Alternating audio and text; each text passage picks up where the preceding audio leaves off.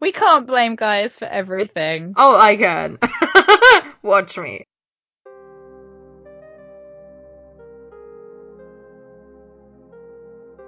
Hey guys, welcome back to Merlisten, a bi-weekly podcast about BBC's Merlin, where we talk about the show, the ships, the fandom, and the characters. I'm Miss Snow Fox. And I'm Momotastic. And today we are coming at you with another episode review. We love doing them. We hope you love hearing them. And we are continuing with Season 2. Season 2, Episode 3, The Nightmare Begins, our first Morgana-centric episode of the season. And we're very excited to talk about it. But first, Momo has some things. Yeah, let's hear some news.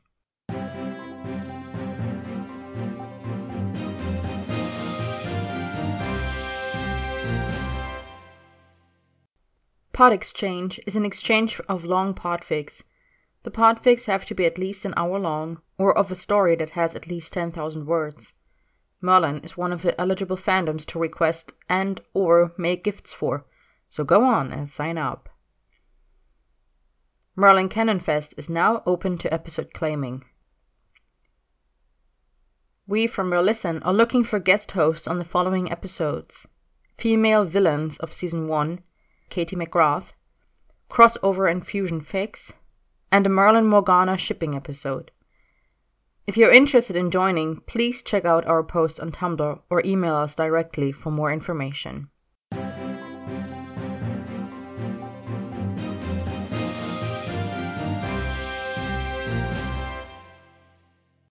And that has been it for news. Back to rocks. Yay! So, we have some talkbacks for you guys as usual, and we're very, very excited to talk about these. So, let's get right into it. As always, we have a veteran commenter in Elwyn. We're very, very happy that she continues to share her thoughts with us, and they're always so cool and in-depth. And she commented on our Bradley James episode. And I'll let Momo go first because I think she has some comments here, and I'll just kind of bounce off of her. So go ahead, Momo. Yeah. Okay, so Elwyn has said the following. I think Bradley is very cautious about meeting the fans because he had some quite unpleasant experience. I remember when we went to see filming in Pierrefonds in June 2012, there were some fans, mostly young and teenage, who were quite creepy, running after him, trying to touch him, not to mention the shitstorm that happened on Twitter when he was dating Georgia King. I'm unaware of this Twitter shitstorm, but I also was not in fandom in 2012, but the behavior from these teenage fans is just unfortunately not super surprising from teenage fans, but also super creepy. Yeah, it's like, it makes you wonder where their parents are, but also it's like, yeah, I remember when he started dating Georgia, and it was, yeah. I mean, it wasn't even, like, there was no real Instagram or anything then either, and the only photos of them that were kind of being shared were ones that were found on, like, I don't know if it was her personal Facebook or his personal Facebook, but someone's Facebook. Yeah. And yeah, it was like, it was kind of made official. I mean, to be honest with you, I'm kind of less interested about that and more interested in the timeline of when Bradley and Angel were together versus when they weren't, and then when he started dating Georgia King. The thing is, has it ever been officially confirmed that Bradley and Angel were together? Because I know I hear about them being together at some point, but is there like official confirmation of that in some way? I just feel like it's one of those things. Well, I mean, neither of them have said that that's the case. I know that on one of the season 5 episode commentaries, and I couldn't tell you which one because I'm not as well versed in the season 5 ones of these, I'll be honest. But when we get there, I will try and find where this was said. But they, like, I think Angel and someone else made a joke about, like, relationships, like, on set or something, and they kind of laughed. So either that was in relation to Angel, and I don't know if she was with Rupert or someone. I think that was also rumored to be happening, or with Bradley. But also, I think, bearing in mind, like, their body language in, like, the season 1 video diaries, like, we didn't think much of it at the time, but, like, for example, why would they be sitting in one roller coaster cart when, like, Colin and everyone else is sitting in their own cart, you know, things like that. And it's like, you know, they're always being around each other and always filming each other. Like, I'm just really curious if they were seeing each other, like, before filming started and during season 1, and then they broke up for a bit, and like how long the gap was between them being together and him being with Georgia, because for Christ's sake, if they were together and then he's dating a different co-star, I just feel like, I know that we're all adults and stuff, but even for, I mean, it's still got to be awkward. I mean, you still have to work together and you're playing on-screen love interests. God damn it, that's really tough. It's like, just don't do it, guys. Don't date your co-stars if you're going to be with them for the next 5 years. Yeah. Sheesh. But yeah, obviously Bradley and Georgia are not together anymore. Moving on. Ellewen also says this. I still need to watch Bounty Hunters. I couldn't find the episodes anywhere, so I gave up, but I really want to watch it. I've seen just a few scenes with him, and they were absolutely hilarious. He should definitely do more comedy. It suits him. I think I talked about how I think that Bounty Hunters is actually a terrible show, and the only reason I watched any of it is because of Bradley. So if you just want to see Bradley in it, which I would recommend, just find Merlin's earmuffs on Tumblr. It's like merlins-earmuffs.tumblr.com. They clipped all of his scenes, so you can just watch him in that. And coming back to Medici, Ellewen says, I don't think I'll be able to watch Medici though. It seems it's not all sunshine and rainbow for his character. But he does look utterly handsome in all those gifs, and he's so pretty when he's sad. Honestly, this is not a spoiler anymore because Medici has been out for a while, but if you consider Medici-related things a spoiler, fast forward about 30 seconds probably. If you can only watch him in happy roles where nothing bad ever happens to him, don't watch Medici. If you enjoy seeing Bradley as a cheeky character who enjoys sex and teasing his friends and family and who goes through a dramatic character development because he's mostly a lost boy with no purpose in life who then falls in love, this is the show for you. Like, I loved him in Medici. I think his character is super interesting and super lovable, and his love interest is also this more of the same, and they are so sweet together. But yeah, if you can't watch him in sad roles, don't watch him in Medici because it's not gonna make you happy. So, Ellewen also says, for me, Arthur is definitely my most favorite of Bradley's roles. But let's be honest, he didn't get another role that would give him a chance to fully show how amazing an actor he is. I would disagree. He did, but you're not watching Damien or Medici, so I can't really help you there. Because he definitely did get other roles in which he was arguably even better than in Merlin, but you're not watching them because they would make you sad. So I don't know how to help you. Arthur is sad though too. I mean, yes, but Ellewen is already accustomed to that kind of sadness. Okay, she just doesn't want any new sadness. It would just bring up the trauma of Merlin season 5. You know. But yeah, he was also great in iZombie, which I assume you also didn't watch because it doesn't end too well for him. So he likes these roles, okay? We keep harassing Colin for taking roles in which he dies or is a tragic character, but Bradley isn't that much better. Okay, another scene. Bradley tops it off with the fisting scene. Honestly, how did he manage to keep a straight face while filming this scene? He didn't, and nor did Colin. It's the final cut, yes. It's just, that's part of his comedic talent, I think. Like, deliberately staying straight-faced to further the joke is just what he does. From other funny ones, I love the George scenes, from Arthur waking up with the confused, who are you, to 2 whole days in the tavern. And the disgusted face he makes when Uther flirts with Lady Katrina is just perfect. Not to mention the speech he gives Merlin when he catches him spying on her.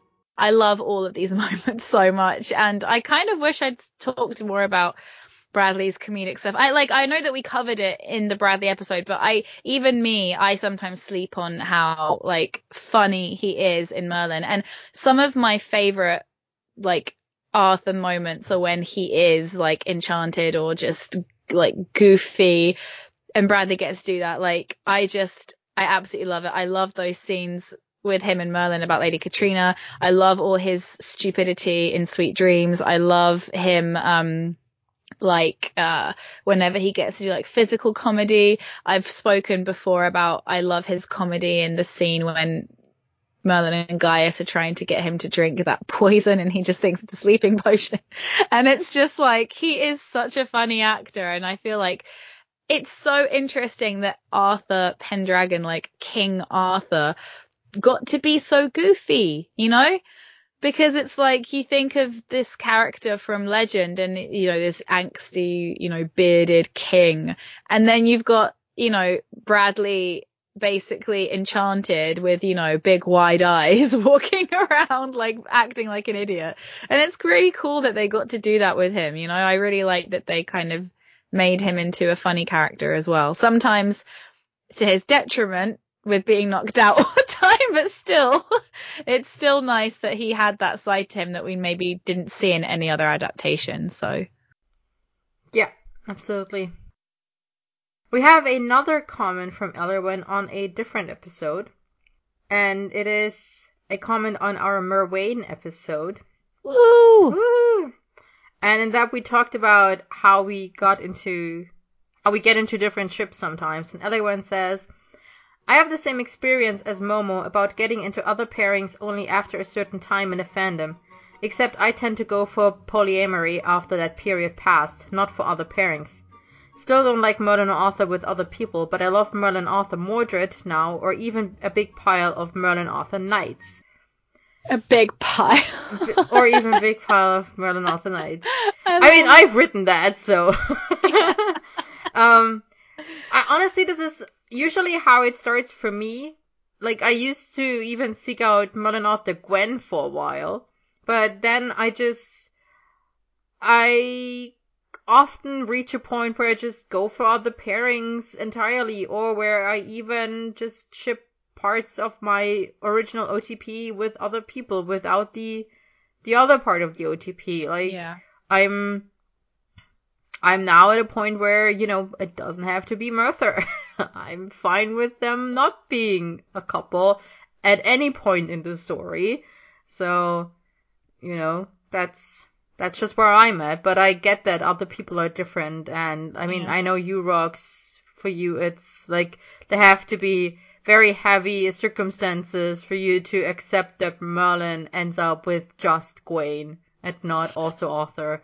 Well, it's interesting because I have read and do still read like fics with characters that aren't like my main OTP. Like, I've read plenty of Merwain.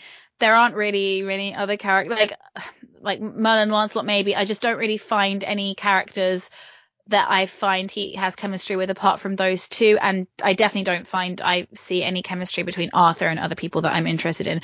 But like in the Glee fandom especially, like I've read, you know, fics with Kurt and Blaine with other people that I've really, really enjoyed, like where like the other person isn't even in the fic, like they're just not in it at all. And I think what I've kind of realized is that it's sort of like when I read those fics, I enjoy them because I enjoy the chemistry, but it's almost like I know it's not really real. Do you know what I mean? Like, I know that this isn't really my OTP. I know I'm indulging in it for this fic, like in this bubble, and when the fic is over, it's like Merlin and Arthur are still together. Do you know what I mean? Like, I don't really see it as being like really a thing. So I can enjoy them because I know that I still ship Merthyr as OTP, or I still ship Clayne as OTP, or like whatever. And it's like, I don't think it necessarily, I can't enjoy them and that Merlin and Arthur have to be like together at the end of the fic. If it's a Merthyr story, yeah, they should be like in Intended. If Merlin and Gawain ended up together in the end, I'd be a bit like, hold on just a second, mate. Like, why is that happening? But if the fic was like about Merlin and Gawain, then I would be like, yeah, I want them to end up together at the end, you know. So I think it depends on why I'm going into a story. I have reached a point where apparently I don't have OTPs anymore. I just have, you know, tropes that I love, and just as long as you shove any character into that trope, I will love it. But that's good because that means that you're gonna, you know, have a slightly wider like variety of things to read. Like for me, it's more about like I love tropes, but tropes won't save you from my criticism if I don't like the dynamic. Like tropes, in fact, tropes are more likely to like increase my criticism if you're just using tropes for the sake of tropes. And I mean, like, it has to work. It still has to work, obviously. Yeah, I'm open to reading basically anything if it's couched in a trope that I like. But I feel like what Elwyn is saying also makes sense to me, that it does take me like a while. Like Oh yeah. Okay, the thing for me is that I can get into, like, usually I end up getting into the ships that are like the big ships in the fandom anyway. So the reason why it takes me so long to get into other ships is that it takes me such a while to back read through everything that is there and that is possibly interesting to me. So it took me years to go through all the Merthyr stuff until I've reached a point where I was like, okay, now I've read literally every iteration of this pairing in every possible trope multiple times over, that I now think I have actually experienced every possible way that they could have gotten together. It's just what I do. It's just how my progress happens when I get into a ship or a fandom. I start out as a mono shipper, and then I start branching out once I've reached a saturation point with that ship. And then I just go looking for other dynamics, for other options out there. And then that's what happens. That's fair enough. That's fair enough. I guess that kind of can happen to me, but I think, like Elwyn said, I'm much more likely to want to go for a poly if I'm gonna like be serious about a ship. Like I think I said in the Merwain, like I would be very happy if like in a like real life kind of thing, like they would end up Merlin, Arthur, Gawain, like as a poly thing. It's weird because I should be bored of them by now. But I guess it's one of those things where I think that there are ships that you get bored by.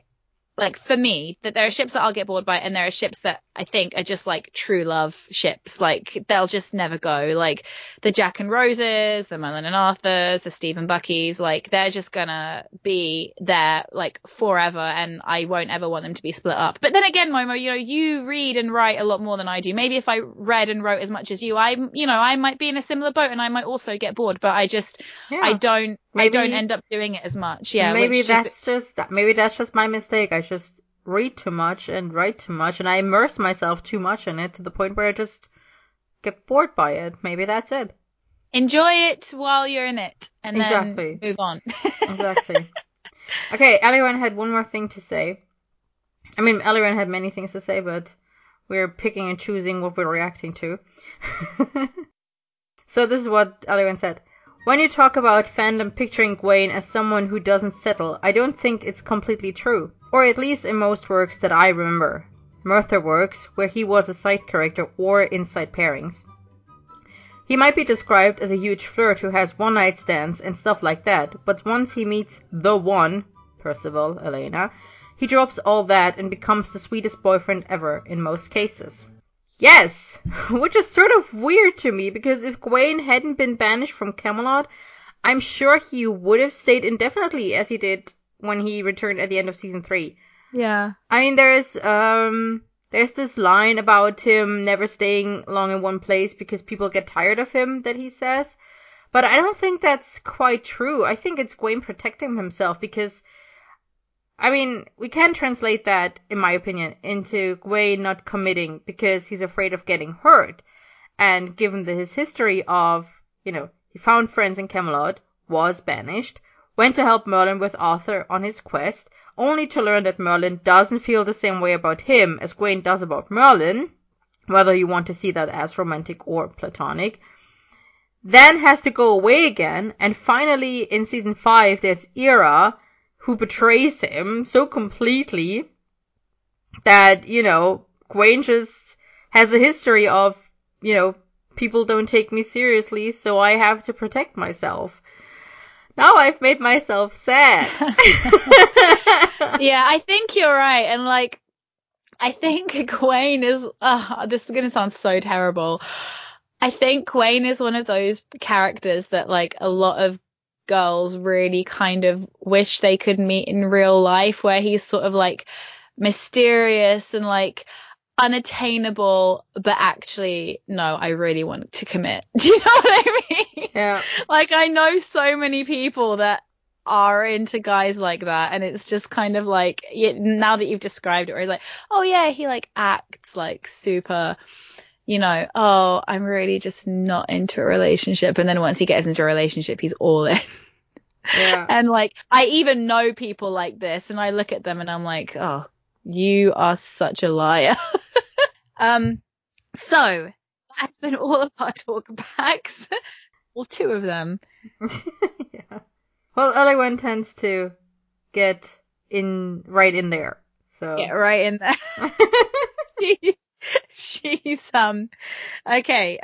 So guys, if you would like to comment and talk to us, we encourage it very, very much. If you would like your comment to be reacted to on air, please leave it at our website, which is melissa.parakaproductions.com.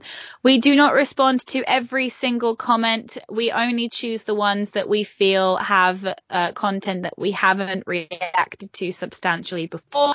But if you desperately for some reason want your comment to feature on the podcast, then please do leave a note, and of course we will comment. We're not evil.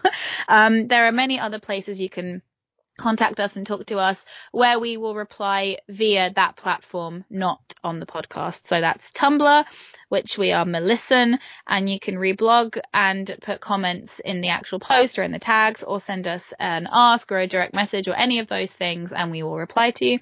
We're on Twitter at Melissan, where you can retweet us, direct message us, and comment on our posts as well, and we'll reply to you on that platform.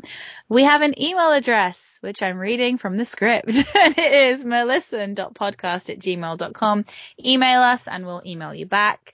And we're on iTunes as Melissan, so please review us, listen to us there, and give us a star rating. And finally, we are on Discord. For those of you that don't know what it is, it's a chat room where you can talk about all the different things you love. It's not weird, I promise. And the invite link to that That just makes it sound weird if you say that. The invite link is on our Tumblr, and we have a dedicated channel in our Melissan Discord for episode reactions. But we do lots of other things on there too, such as organize guest appearances on the podcast, and just general discussions about Merlin or the podcast in general. So if you want to get involved in those conversations, then join the Discord. And those are all of the places you can find us. So I think we're ready to move into episode related things. Yes. Cool. All right. Do you want me to read the summary? Yeah, go for it. Sure.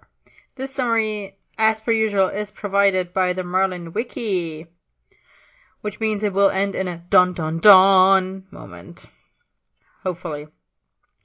Morgana's dreams continue to torment her, causing her to slowly believe that she has magical powers. Gaius insists there's nothing to fear, keeping her in the dark, but Merlin cannot watch and see her suffer. He tries to help Morgana by sending her to the Druids, but the king believes she's been kidnapped and sends Arthur to find her and kill the Druids. Dun dun dun! This episode first aired on the 3rd of October 2009. We have 3 female characters with lines in this, which is one step up from the usual. They are Gwen and Morgana. Both of them have lines amazingly. And we also have one supporting cast character, Foridel, who is the woman who tells Merlin how to find the Druids. And then we have 7 whole male characters with lines. And they are Arthur, Merlin, Gaius, Uther, and Leon, as well as Eglain and Mordred. So many boys. Exactly, just how I like it. The dragon makes an appearance, and the enemy or monster of the week. Okay, I wrote down Morgana's fear, Merlin being punished for making the right choice, Merlin also not making the right choice, although that is very debatable. No one dies for a change, except all the druids who never got any names. And all the knights who also never had any names or lines. But none of the named characters... Oh no, that's wrong! Eglain dies. I'm sorry. Eglain dies. So I not no love it one when dies. nobody dies except all the Druids. Yeah, but I think why I usually have this in here, like usually it's like Merlin or like someone of the main cast killing someone, and this is not what happens. Yeah. So Arthur doesn't shoot Eglain, and Merlin doesn't kill someone for a change. So no one dies if they haven't been killed by Merlin or Arthur. And we have a tiny bit of creaturology in this episode, because there are the Circuits, which are the giant scorpion monster thingies in the forest of Assatir. And Circuit is actually the ancient Egyptian goddess of fertility, nature, animals, medicine, magic, and healing venomous stings and bites. She is also the deification of scorpions, which would make sense now that they have been called Circuits. So overall thoughts about The Nightmare Begins, Momo. What do you think about this episode overall? Hashtag it's complicated. Yeah, I kind of agree, because I actually remember watching this episode for the first time. It's the first episode of season 2 that I remember watching, not live, but I remember seeing it. I watched it on BBC iPlayer, because the episode that was waiting to be aired was Beauty and the Beast Part 2. So when we get to that, I will be able to tell you how I watched my first ever Merlin episode on TV. But this was the first one I watched on BBC iPlayer to catch up season 2. And so I actually remember it pretty well. And I thought it was really good at the time. I still think it's good. My biggest gripe with this episode is that I wish it had been somewhere else. I actually have very little problems with the episode itself, apart from I know that we have some issues with like moral things. But in terms of like structure and like storytelling, I think it's really solid. Interestingly enough, actually, this episode is one of the only episodes of Merlin, like I can probably count on like one or two hands, episodes that don't really have a B plot.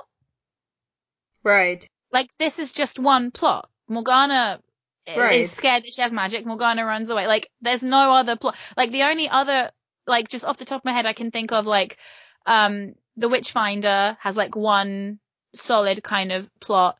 But really, like, most episodes of Merlin have, like, more than one plot, right? Like, that's kind of But yeah, in this episode, everything connects back to the main plot. Yeah, everything is about Morgana. There is nothing else going on. There's nothing to do with like Merlin or Gaius. Merlin and Gaius's storylines are there in aid of Morgana. There's nothing going on with Arthur, nothing like that. But I mean, I would argue that Merlin and Gaius's storyline is also there for their relationship, but it is centered around the conflict with Morgana. So yeah. It's not like in Once and Future Queen where like Odin has a plot and like Arthur has a plot. You can't take this out of context and put it in something else. Like Merlin with the leech tank, for example, from Once and Future Queen.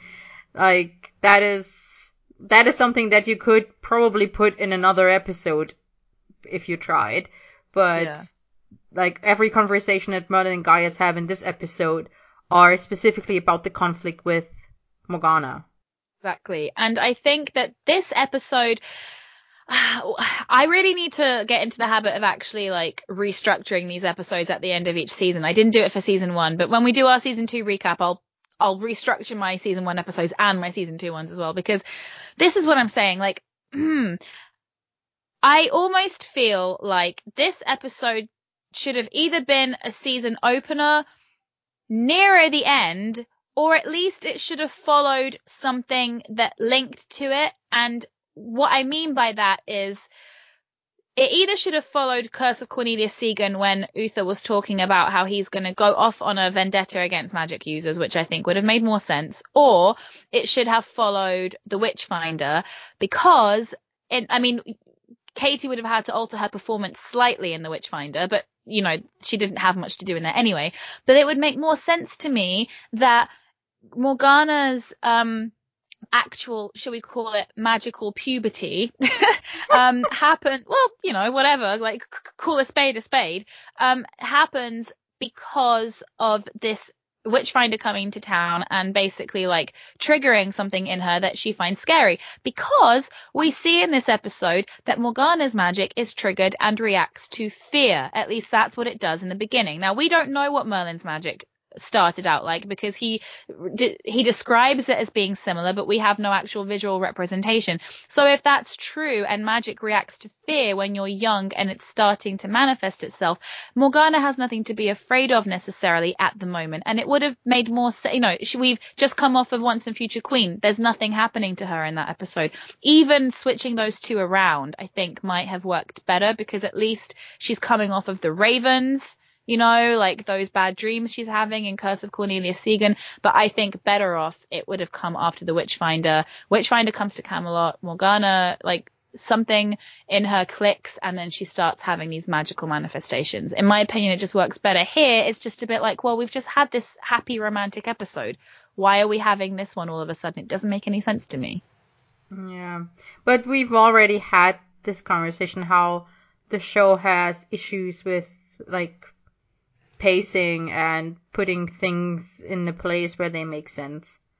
So I'm not Funnily, with this one though, you could actually switch Once and Future Queen and Nightmare Begins and nothing would be different. I mean, the only thing that would be different is how Arthur in the beginning of the episode is like, if Gwen says she put it out, then I believe her. And they have this little moment of eye contact where she gives him a tiniest bit of a smile, which is sort of off the back of Once and Future Queen, where you have, but that like, still makes sense, because they had a romantic interaction in Curse of Cornelius Segan, and I think it almost, in my opinion, would have bridged the gap nicer between that and the kiss, because it's like, ooh, they're fair. Sharing eye contact now. Okay, that's fair. Yeah, I agree. Yes, you have convinced me. I agree. The one thing I have about this episode is I had an epiphany about Gaius. Another one. Yeah. Yes. Epiphany of the week.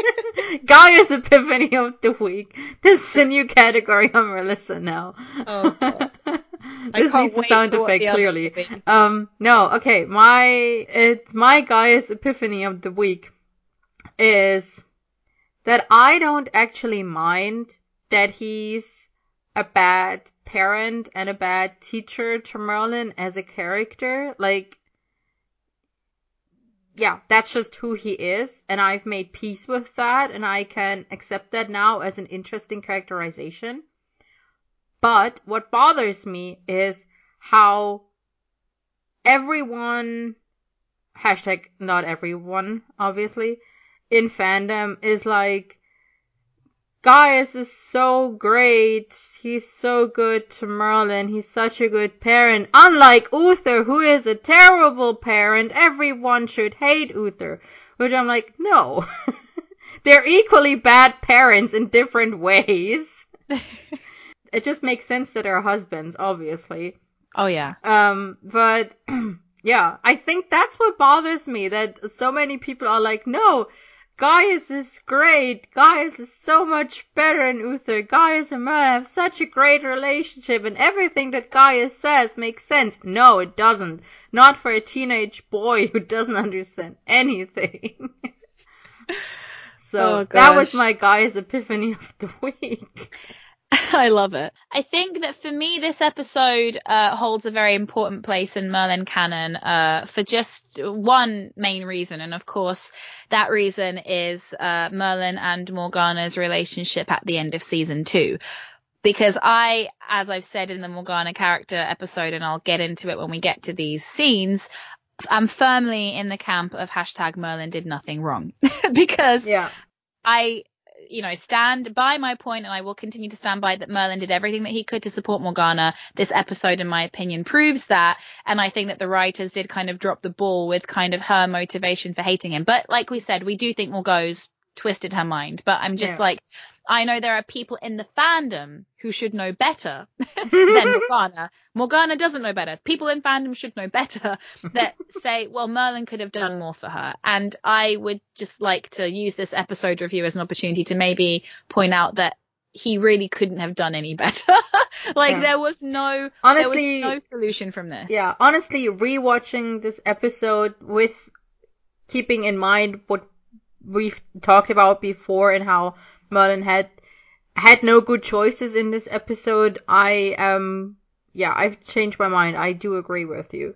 But we'll get to more about that when we get into it, which means we should actually get into it. Get into it. We start off this lovely, cheerful episode with the one with Detective Gwen. She is returning to us in full force, and Morgana is having a fitful night, and Gwen comes into the room with some blankets and moves the candle. And what I find really interesting, again, Merlison just opens my eyes in ways I never thought was possible, because I didn't realize in all these years that when Morgana wakes up and she looks at the candle and she's freaked out and she's frightened into using magic, she's freaked out because she thinks she moved it in her sleep. Ooh. I never saw it before, but she looks at it like she's frightened. I'm like, why? There's nothing happening to the candle. Why are you freaking out? Oh my God, a candle is a light. But it's not that. It's that she remembers it being next to her, I think, and she didn't see Gwen move it. Ah, wow, that's a good catch. I did not catch that. It's just crazy. Things I caught. Gwen drops into Morgana's room in the middle of the night, but is surprised that Morgana is asleep. Like, she comes in carrying a pile of blankets, talking to Morgana, being like, oh, I thought you might be cold. And then she is surprised that Morgana is asleep, but it's the middle of the night. She just left her after a bit of... She's like, wow, that must have been good. If you're asleep already. Sorry, that just kind of slipped out. Also, speaking of moving the candle, why does she move the candle? She's put it out now. The candle poses no threat. Why does she move it? Exactly. Why? Why? It makes no sense. Why would you move the candle? Because if she didn't, then it would never be able to set the curtain alight. Also, then when Morgana wakes up, why does she assume that she lit the candle? Like, unless she's been dreaming about lighting candles. But that's a strange nightmare to have. But, you know, I mean, I have strange nightmares, so I'm not one to talk. But, like, why does Morgana assume that she lit the candle? But, I mean, her frightened face makes sense if you think that she thinks that she moved the candle. So, that makes more sense now. Yeah, so she makes the windows explode, and then we have our title sequence, but no one died. I was about to say, no one died. Yet. Well, maybe someone in the courtyard was blasted by that glass and they died, so we don't know. But the one that so I've called this next scene the one where Uther is at it again, because you know I don't think it's a full 10 seconds before he's like, they used magic. He's just from zero to magic. I can't. I mean, we have more of this later on, guys. This isn't the only time that Uther is at his Utheriest. He is an absolute legend, as always. But I've just got here Arthur being smart, Uther being smart, Gwen being smart. Why is Merlin there?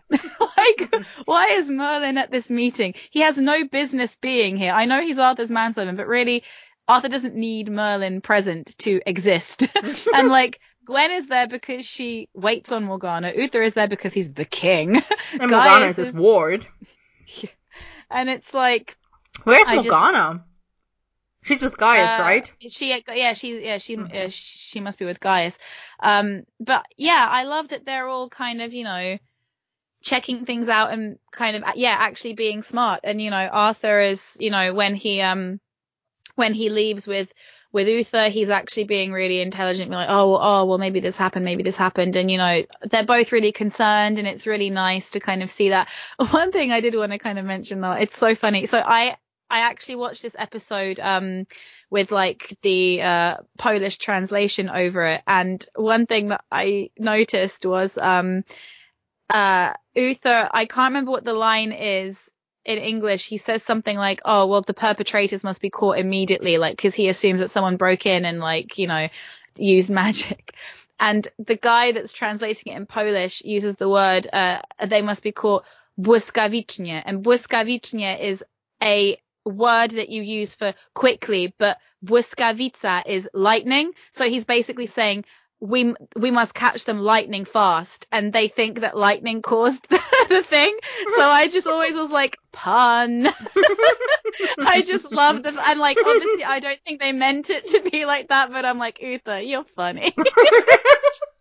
The next episode, no, next scene that we have is the one with the therapy session, and Merlin is eavesdropping on Gaius and Morgana's conversation. He does love to eavesdrop, and especially in this episode, he does it several times. I think this is where our problems start, aren't they? Really, with Morgana. And look, Katie does, I think, one of the better jobs that she's done in Merlin in this episode, in my opinion. I really buy her performance in this episode. I think she really comes off as scared and desperate, and I really, really like that. But yeah, especially in this scene, she looks really small, and she's wrapped in a blankie, and she's not wearing any makeup or whatever. I'm sure she is, but you know, the character isn't wearing any makeup. What counts as not wearing makeup? Yeah. And I love that she has this little bit here where she's like, you're the only one I've told about my dreams.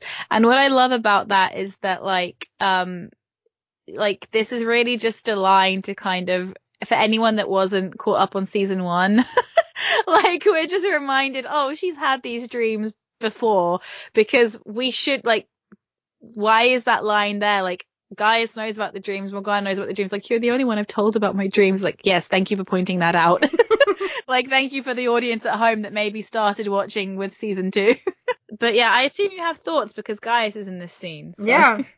My thought is that I know Gaius is trying to help, and I know he is trying to protect her in the best way he knows how and in the way that he thinks is best. But he does not actually consider what is actually best for Morgana. He thinks about what is best for him and what is best for Uther. He does not necessarily think about what is best for Morgana, what is in Morgana's best interest and in the interest of her sanity, because she literally tells him that she thinks she's insane and that she's seeing things and imagining things, and that above all frightens her so much. And yeah, he's basically still treating her like a 5-year-old, which I suppose to Gaius they're all 5-year-olds, but honestly, Gaius, you have to recognize that Morgana now is older and she's not actually 5 years old anymore. She, and she has real fears, and you know that her fears are actually valid. So, yeah. I'm glad you brought up Uther though, because I think this is something that I never really took much time to think about before we started Merlisten, and it's this idea of, Gaius has this habit of trying to just bury, whether it's with Merlin or Morgana. He just wants things to he just wants a simple life, and I wonder if maybe what he's trying to do in these situations, and especially here with Morgana, is he's just trying to protect Uther. And it's interesting that actually, he does end up choosing Merlin over Uther almost every time, because he's protecting Merlin. He's lying for Merlin. He's not willing to do the same here for Morgana. He's not willing to take a risk and tell her the truth, which I find interesting because, Gaius knows that Morgana is, more or less antagonistic towards Uther at the best of times. They had a pretty turbulent relationship. So I don't see why he would think that she'd turn on him, and tell Uther, oh, he knows about my magic or whatever. But there isn't really a reason for Gaius to not say anything here. Gaius doesn't know what the dragon said. Like, I get why Merlin didn't say anything. I really get why Merlin didn't say anything. But I don't really know why Gaius isn't saying anything. And the only thing I can come up with is what you said, is that he's torn between his loyalty to Uther and his loyalty to Morgana, and his loyalty to Uther wins out. But I don't see why it would hurt Uther if he just told Morgana the truth. Well, because then once Morgana knows the truth, Uther might find out the truth, potentially from Morgana, and that would hurt Uther. Yeah. Like, I mean, because we've seen more of Merlin now, we have evidence that it actually hurts Uther to be, not necessarily that Morgana has magic, but that Morgana, betrays him. And and maybe having magic would also feel like a betrayal to Uther. And there's also the possibility that Uther would actually have Morgana killed, and then that would break him because he killed someone he loved. And Gaius just doesn't want to find out how Uther would react and how it would break Uther. So he just, like you said, buries it as deep as possible so that there's no chance of Uther ever finding out anything that would potentially upset him. I wouldn't be surprised if Gaius went to get his memory erased just so that he could, not deal with this. Magic? I don't know what magic even is. We had magic in Camelot. Oh, God. Exactly. But I also kind of think that, and I've written this down in my notes, that this scene, I think, kind of strikes me that when she starts saying, because she says, oh, I think it's magic or something like that, because the flames kept leaping higher, and he's almost like, do you know, in those cop shows where maybe someone is saying stuff that is going to get them into big trouble, and the cop is trying to be stop talking. I think that Gaius, I can see on his face he's scared. He's trying to get her to stop saying things so that he doesn't have to say, oh, I heard her say this, because it's he knows that this is, I think, as much a death sentence for her as it would be for Merlin if anyone found out. And the moment, and I think probably maybe what he's trying to do is make her think she's seeing things so she won't go around telling other people as well, because he's if, you might tell me, that's fine. If you go around telling somebody else, they might get you killed. And he doesn't want that on his conscience. But that also highly underestimates Morgana's intelligence. I mean, she's just said that he is the only one she's ever told about her dreams. His motivation might be that he doesn't want to hear it because plausible deniability. Yeah. If he hasn't heard her say it, then he doesn't have to tell anyone or to admit that he has heard her say it, and thus not put her or anyone else, himself, potentially in danger, because when he knows about someone using magic or having magic and not reporting it to the king right away, that would make him complicit and that would endanger his life as well. I don't think that he told her not to say it because he was worried that she would tell anyone else. Because, I mean, she does tell Merlin, but that's because she also trusts Merlin. She didn't go to Uther to talk about it because she has and she wouldn't talk to strangers about it. I'm surprised that she didn't talk to Gwen about it, to be honest. This bothers me a lot that she doesn't tell Gwen about it, but she tells Merlin. I mean, I get that they are friends in a way, but she has known Gwen for much longer. She trusts Gwen much more than she trusts Merlin. I mean, we'll get to that when we get to it, but just to kind of preface it slightly, I think this has a lot to do with I think this episode really walks in the footsteps of the beginning of the end a lot, because I think that, don't forget how, I don't want to say unsupportive, but how weary Gwen was of Mordred when she met him, and how she wasn't very happy with Morgana sneaking out and putting herself in danger. So from Morgana's perspective, maybe she's well, Merlin is the one who was helping me. Merlin's the one that kind of maybe understands me a bit more. Gwen was a bit more reluctant. Also, it's not really she seeks Merlin out. She goes to Gaius. Yeah, and then Gaius is there. Accidentally finds Merlin. Yeah. Yeah, and she's basically at her wit's end, and Merlin kind of so. And I think, I don't remember when I said this, but there is also, because Morgana, in my opinion, Morgana is a smart woman.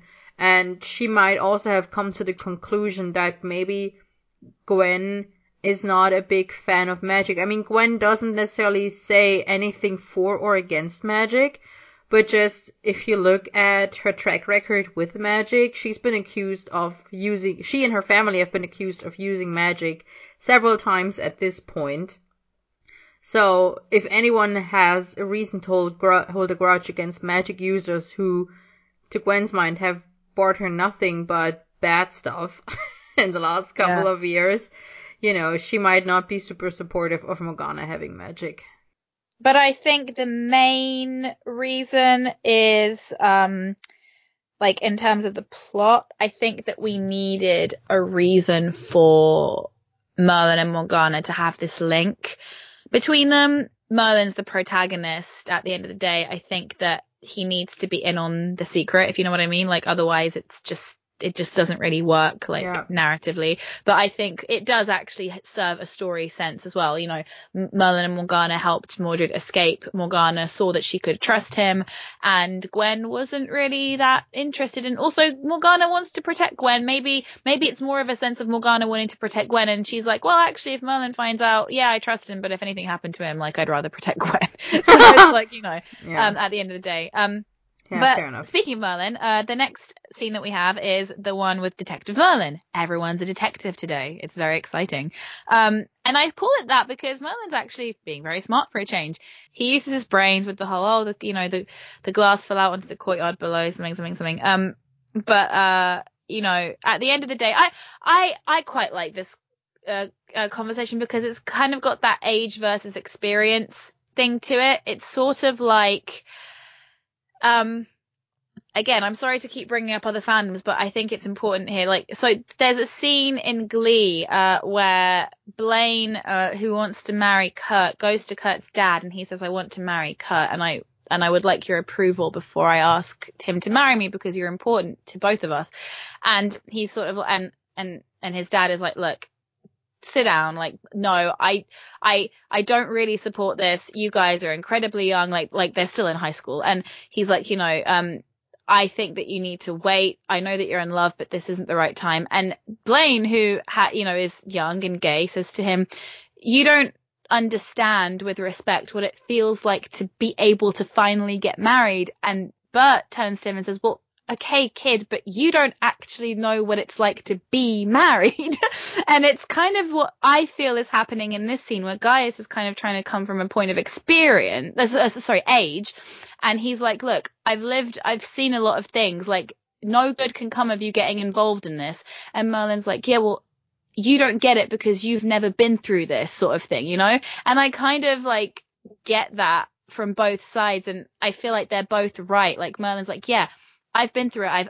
I've had the sleepless nights. I've had the fear. And Gaius is like, yeah, but I've actually lived a few more years than you, and I've seen more of the world, So maybe also, just for Gaius is also, I've lived through the purge.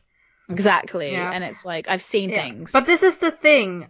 I get where Gaius is coming from. This entire episode, I totally get where Gaius is coming from. But also, I have seen this show several times. I know the background of Gaius through the rewatch. I've seen scenes with Gaius that Merlin was not a part of, so he doesn't know things about Gaius that I, as the audience, know about Gaius. And that means that Gaius needs to actually explain things to Merlin. I've said this several times before. Gaius gives Merlin an order, but doesn't explain why. He just expects Merlin to obey his order blindly, which at this point Gaius should know better than to expect. He just wants a quiet life.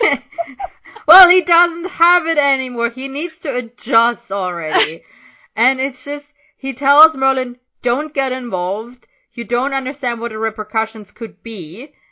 And instead of giving him examples of what the repercussions could be, instead of explaining things to Merlin, if necessary in small one-syllable words, death. He just expects Merlin to get it. But Merlin doesn't get it. And Merlin has already, in this scene even, Merlin shows that he isn't getting Gaius's point of view, because Merlin comes from a completely different point of view, and Gaius doesn't take the time to sit down with Merlin and explain to him why it would be a bad idea for Merlin to get involved, both for his own as well as Morgana's sake. And that is what bothers me. That Gaius, and I mean, like I said, I have now made peace with that. This is the kind of character that Gaius is. So in terms of characterization, this is now spot on. But also, don't give me this bullshit that Gaius is a good parent or a good character for trying to tell Merlin to, be careful, because Gaius doesn't actually tell Merlin shit. Yeah.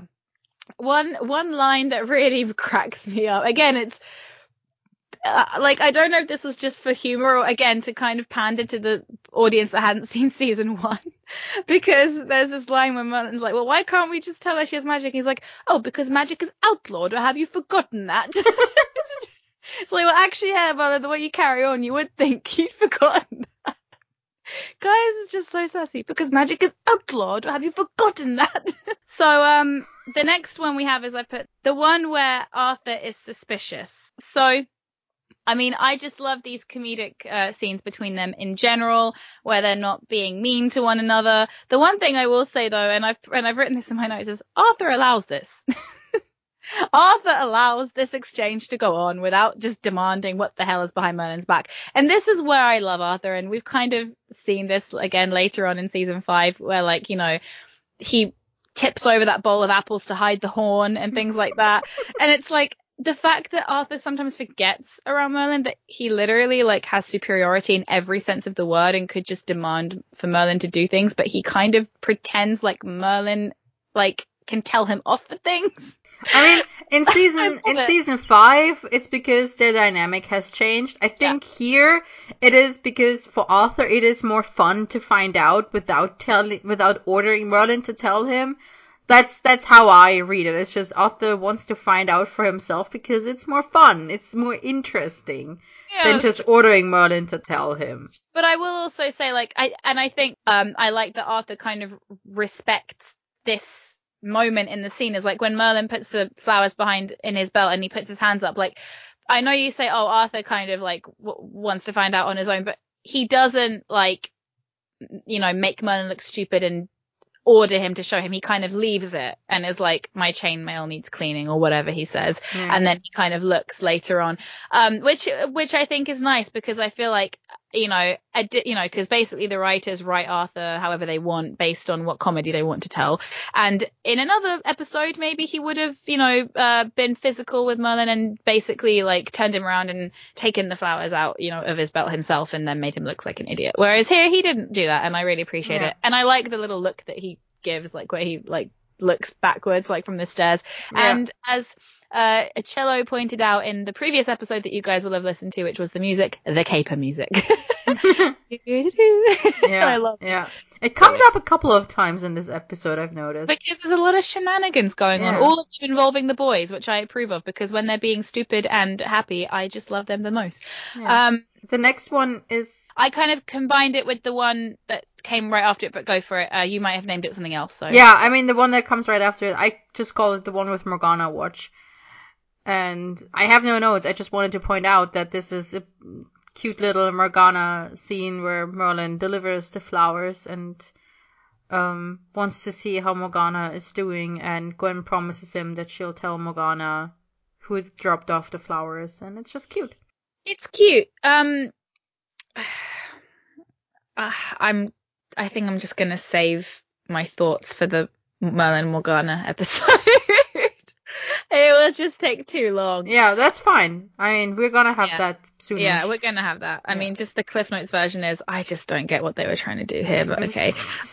I think that they genuinely were trying to go for the she's just like me thing, rather than I'm so in love with her thing. But they didn't do a good job of distinguishing that. That's the problem, and that's where I think I get frustrated. And so the one I have next, I've called it the one with more screaming, because I would like to point out she doesn't actually scream in this scene.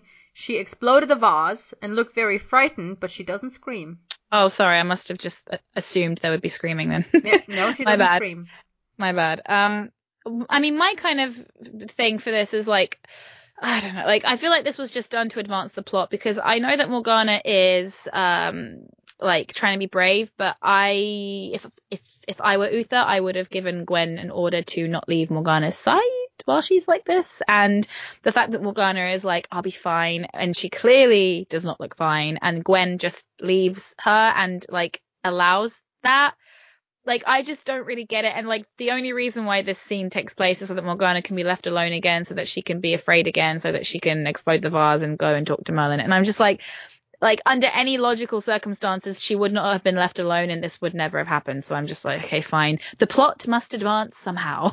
Yeah. But yeah, this is stupid in my opinion. Like, they could have done this better. Like, there is absolutely no reason why Morgana should be left alone when she's in this state. But yeah, and when Uther suspects that someone is trying to assassinate her. Yeah. Uther, what are you doing? Like, why are there no guards stationed outside her door who then come running in once the vase explodes? Like, what? Oh my god, Uther, what are you doing?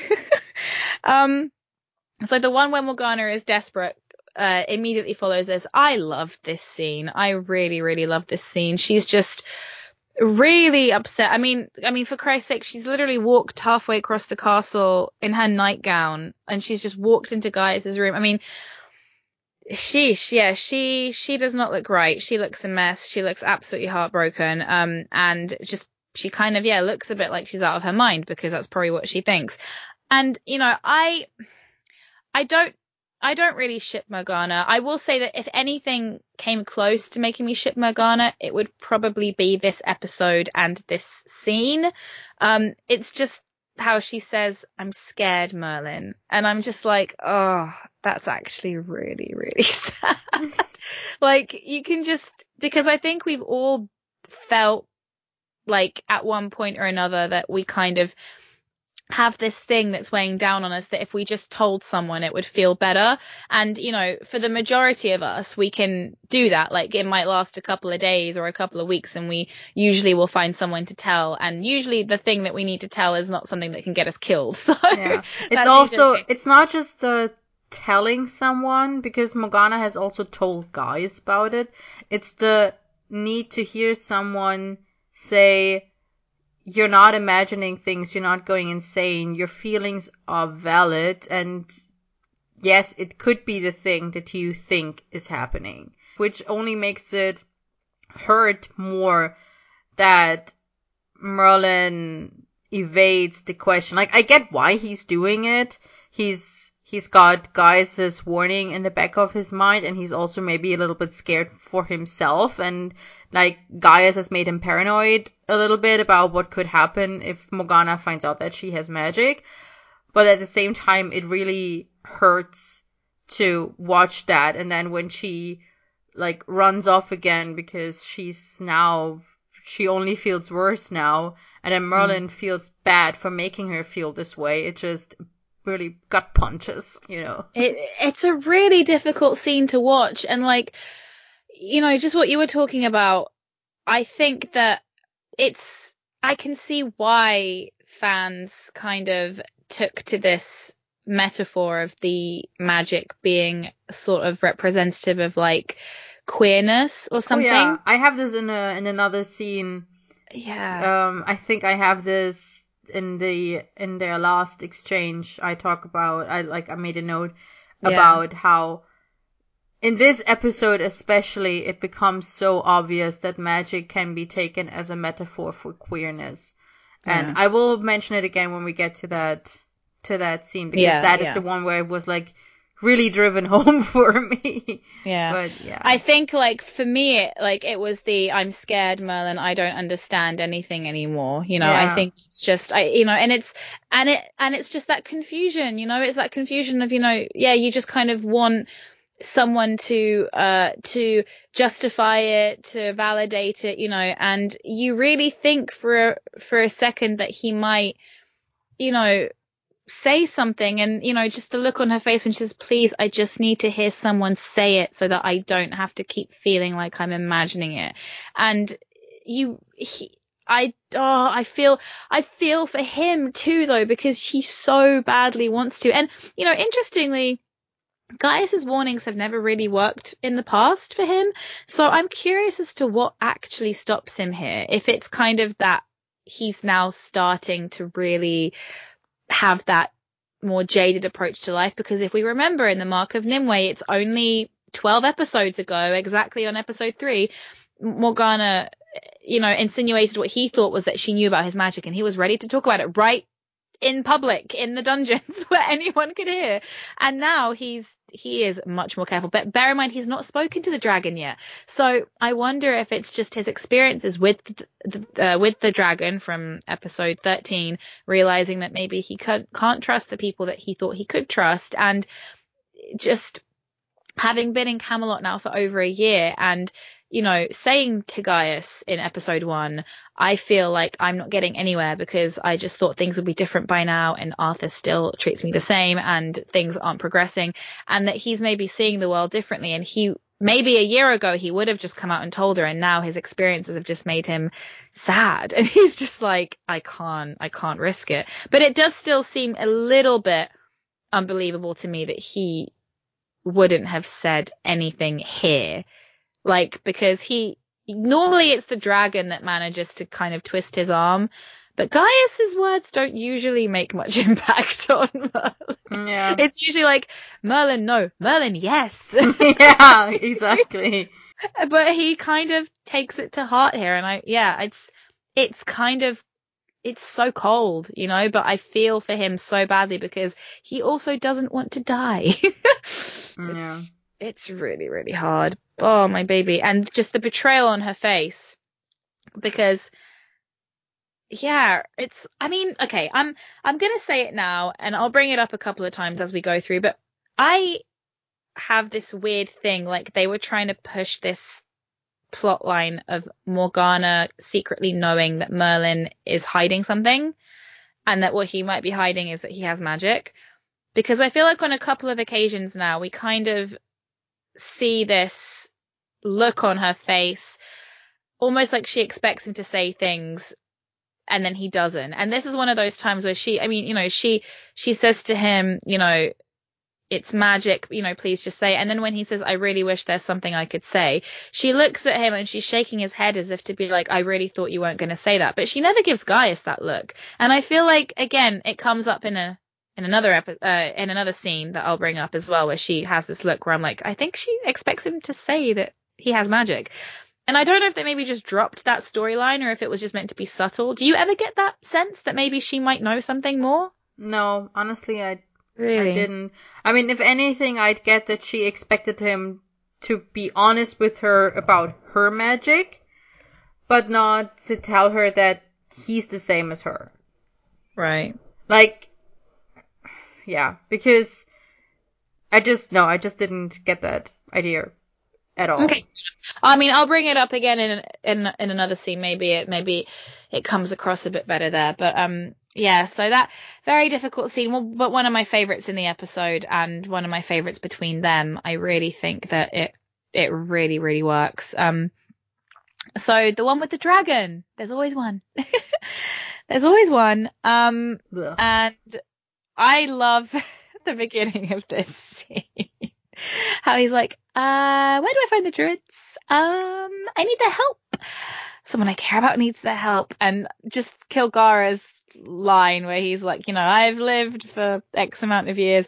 I've seen civilizations rise and fall. Do not think that you can lie to me. And he's still just like, well, like, Merlin, what? Why are you wasting your time? But he's so adorable. I literally like these season 2 episodes of him where he's just all like coy and like, I'm going to go ask the dragon for help, but I'm not going to say anything. And I'm just like, I want to wrap you up in like cotton candy and protect you from everyone. So adorable.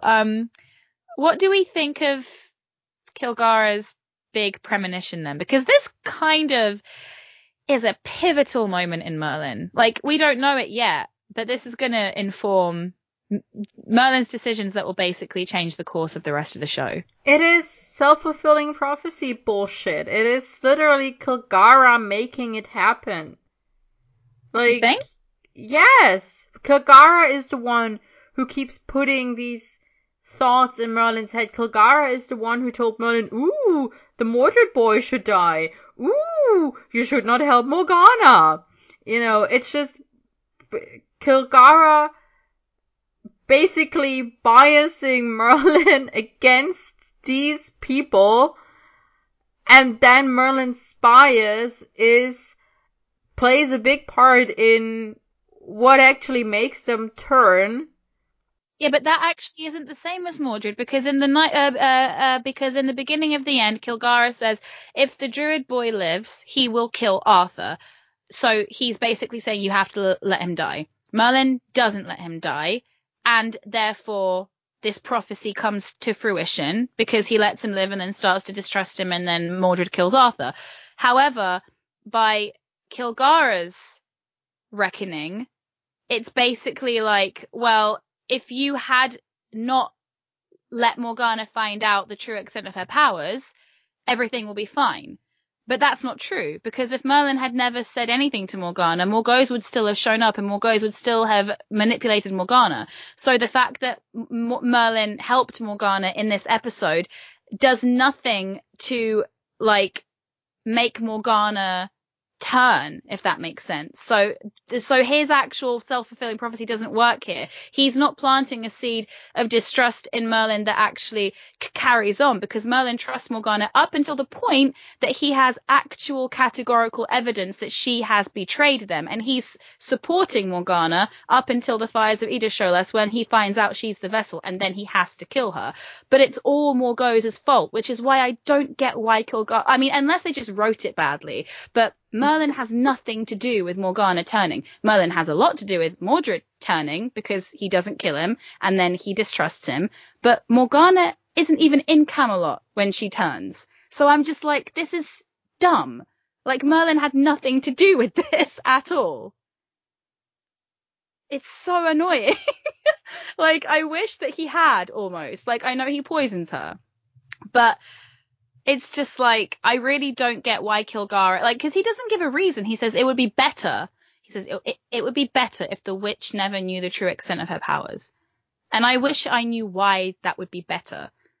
I mean, the only way I can maybe see this is that he thinks, well, Morgana's going to keep doing spontaneous magic. Uther will find out and then he'll kill her, and then she can never turn against them. Probably. I mean, I just had a thought. It comes back to this episode where you yourself said that there is a chance that maybe they intended for Morgana to know that Merlin is hiding something from her, or that he's not being quite honest with her. And then I kept thinking about, to Morgana's mind, yes, Merlin helped her find the Druids, but then also Merlin took her away from the Druids again, and like, she gets why he had to do it. But he was also, I mean, he was trying to get her, to get her free so she could go with the Druids. It's just that she couldn't she couldn't run with her leg, and that's why she had to go back. But like, there is a chance that, to her mind, and I'm assuming that, in this headcanon that I'm now building, Morgause used this as well, is right. Merlin, like, she blames Merlin for having to go back to Camelot, back into an environment where she couldn't be herself, where she couldn't explore who she is and what she can do. So maybe she blames Merlin for that. Like, maybe not right now, maybe not knowingly, but this could be used against Merlin in the future, I suppose. But this is, giving the writers a lot more credit than they deserve. Yeah. I think they were just like, ooh, Morgana's going to be evil one day, so we have to, like, fit this into this conversation. But Kilgara is like future seeing. It's just so inconsistent. Like, why does he see things why does he know some things and not others? Why does he know that Mordred is going to be evil and Morgana's going to be evil and Arthur's going to be killed, but he doesn't know that Uther wielded Excalibur? Why does he know that? Like, but he doesn't know that important thing. Like, things like that just grate on me. I really don't understand. Or like, the fact that he, like, occasionally Merlin will come down and he's just like, oh, you want my help about this thing? You mean the witch, Lady Morgana? How do you know what he's like? I just really get irritated when they're not consistent with this kind of stuff. Like they just, again, it's like they throw that dart at the wheel of plots and just see what happens. And it really pisses me off. But, yeah, this kind of future seeing with the Morgana stuff is just a bit like, it makes sense for me with Mordred. It doesn't make sense for me with this because Merlin he just doesn't end up having a hand in like Morgana being evil. Like if Morgause had never shown up. If Morgause had never shown up, we wouldn't have evil Morgana. If Morgana still had turned evil without Morgause, that would have been a lot more interesting than we might have actually seen what turned Morgana evil. Alright, the one with jealous Arthur. Okay. I'm gonna say this. I love it. I, who has stopped reading into every interaction between them, even I, cannot deny a line like, is Morgana the only one to receive a token of your affection? Arthur. I cannot deny what this line implies. Like, Arthur, please, keep it in your pants. Like, are you serious right now? I mean, let's just back it up a bit to the beginning of this scene. Yes, in the beginning of the scene we have Leon, which is important. Yes, which is important. And Arthur and Leon casually strolling into the scene where a servant is doing servant things, and they are discussing important matters of state right under his nose. I mean, it's just Merlin. Also, they often, servants are supposed to be invisible, like you forget that they're there. I mean, not with Merlin, obviously, because Merlin He's is very present, loud. But, in general, I'm sure that all kinds of things were discussed in front of servants all the time, because servants are literally everywhere. That's true. You just forget that they exist. That's the point. Oh, God. I really like the joke in this scene. Maybe I'm just lame, but I really thought it was clever. It's like, oh, well, a little bird. That's strange because a little bird told me you were somewhere else. Mucking out the stables is strange and a talking bird isn't. Yeah. It's so funny. It is a good joke. Really funny. That is, oh my God, remember our social media AU? A little bird called Twitter. Oh my God. Oh my God, yeah, they are absolutely hysterical in this scene. It's like, Merlin, what have we said about you trying to be funny? I shouldn't. I love it. But yeah, I actually kind of find it hilarious that even you can't deny what's happening. Yeah. And like I said, I mean, it's not that I don't ship them, but I have stopped reading into literally every little thing they do or say around each other. But this is very obvious. Oh dear. So the one with Vigilante Merlin is, put that, hood and cape and arrows on his back, and he's charging into the lower town. And what is Foradil doing in Gwen's house? I ask you. That's a nice reused set you've got there. Okay, my favorite part of this scene is, apart from it being Gwen's house, is Merlin telling Foradil, I'm not a spy for Uther. How? How would she know that? She didn't even know you're Arthur's servant. Like, this, just because you told her that, that people are looking for that she might get arrested, like, she already knew that, otherwise she wouldn't have been hiding in her house. She already knew that people were coming to potentially arrest her.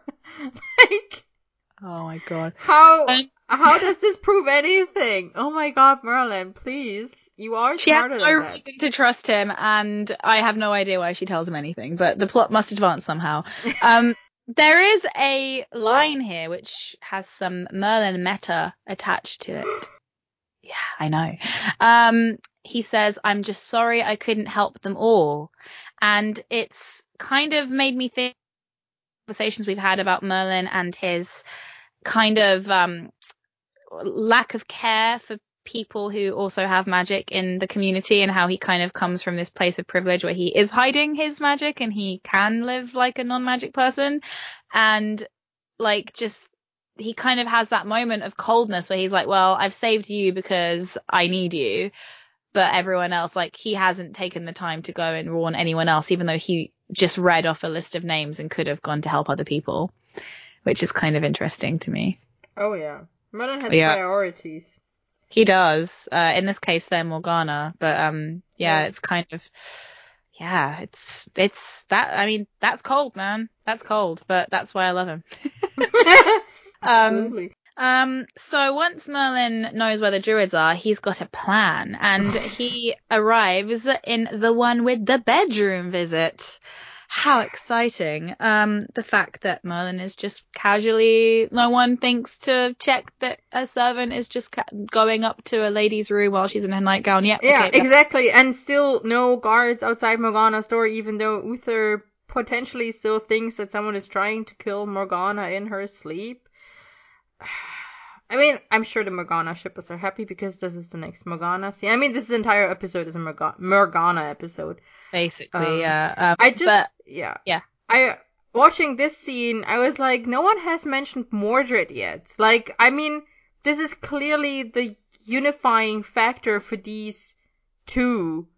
Mordred and like their Morgana's experience or their shared experience with Mordred. I was just, I mean, I know he comes up later in the episode anyway, but like this would have been a good time to just bring him up in some way, you know? I feel like it would have fit in there. At least he's in the episode. Yeah.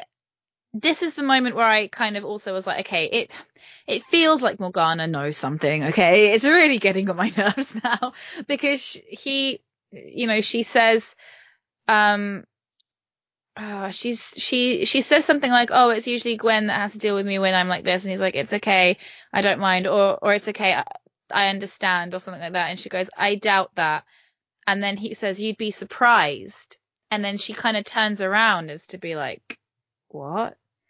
And again, I've always just been like, I'm surprised Morgana didn't figure it out, like, at all in the 5 seasons. Like, that line in particular, I'm like, Merlin, you're... Yeah, that line is, I'm just, why the fuck did he say that? If he has no intentions of actually telling her in that moment, why does he teaser it like that? Exactly.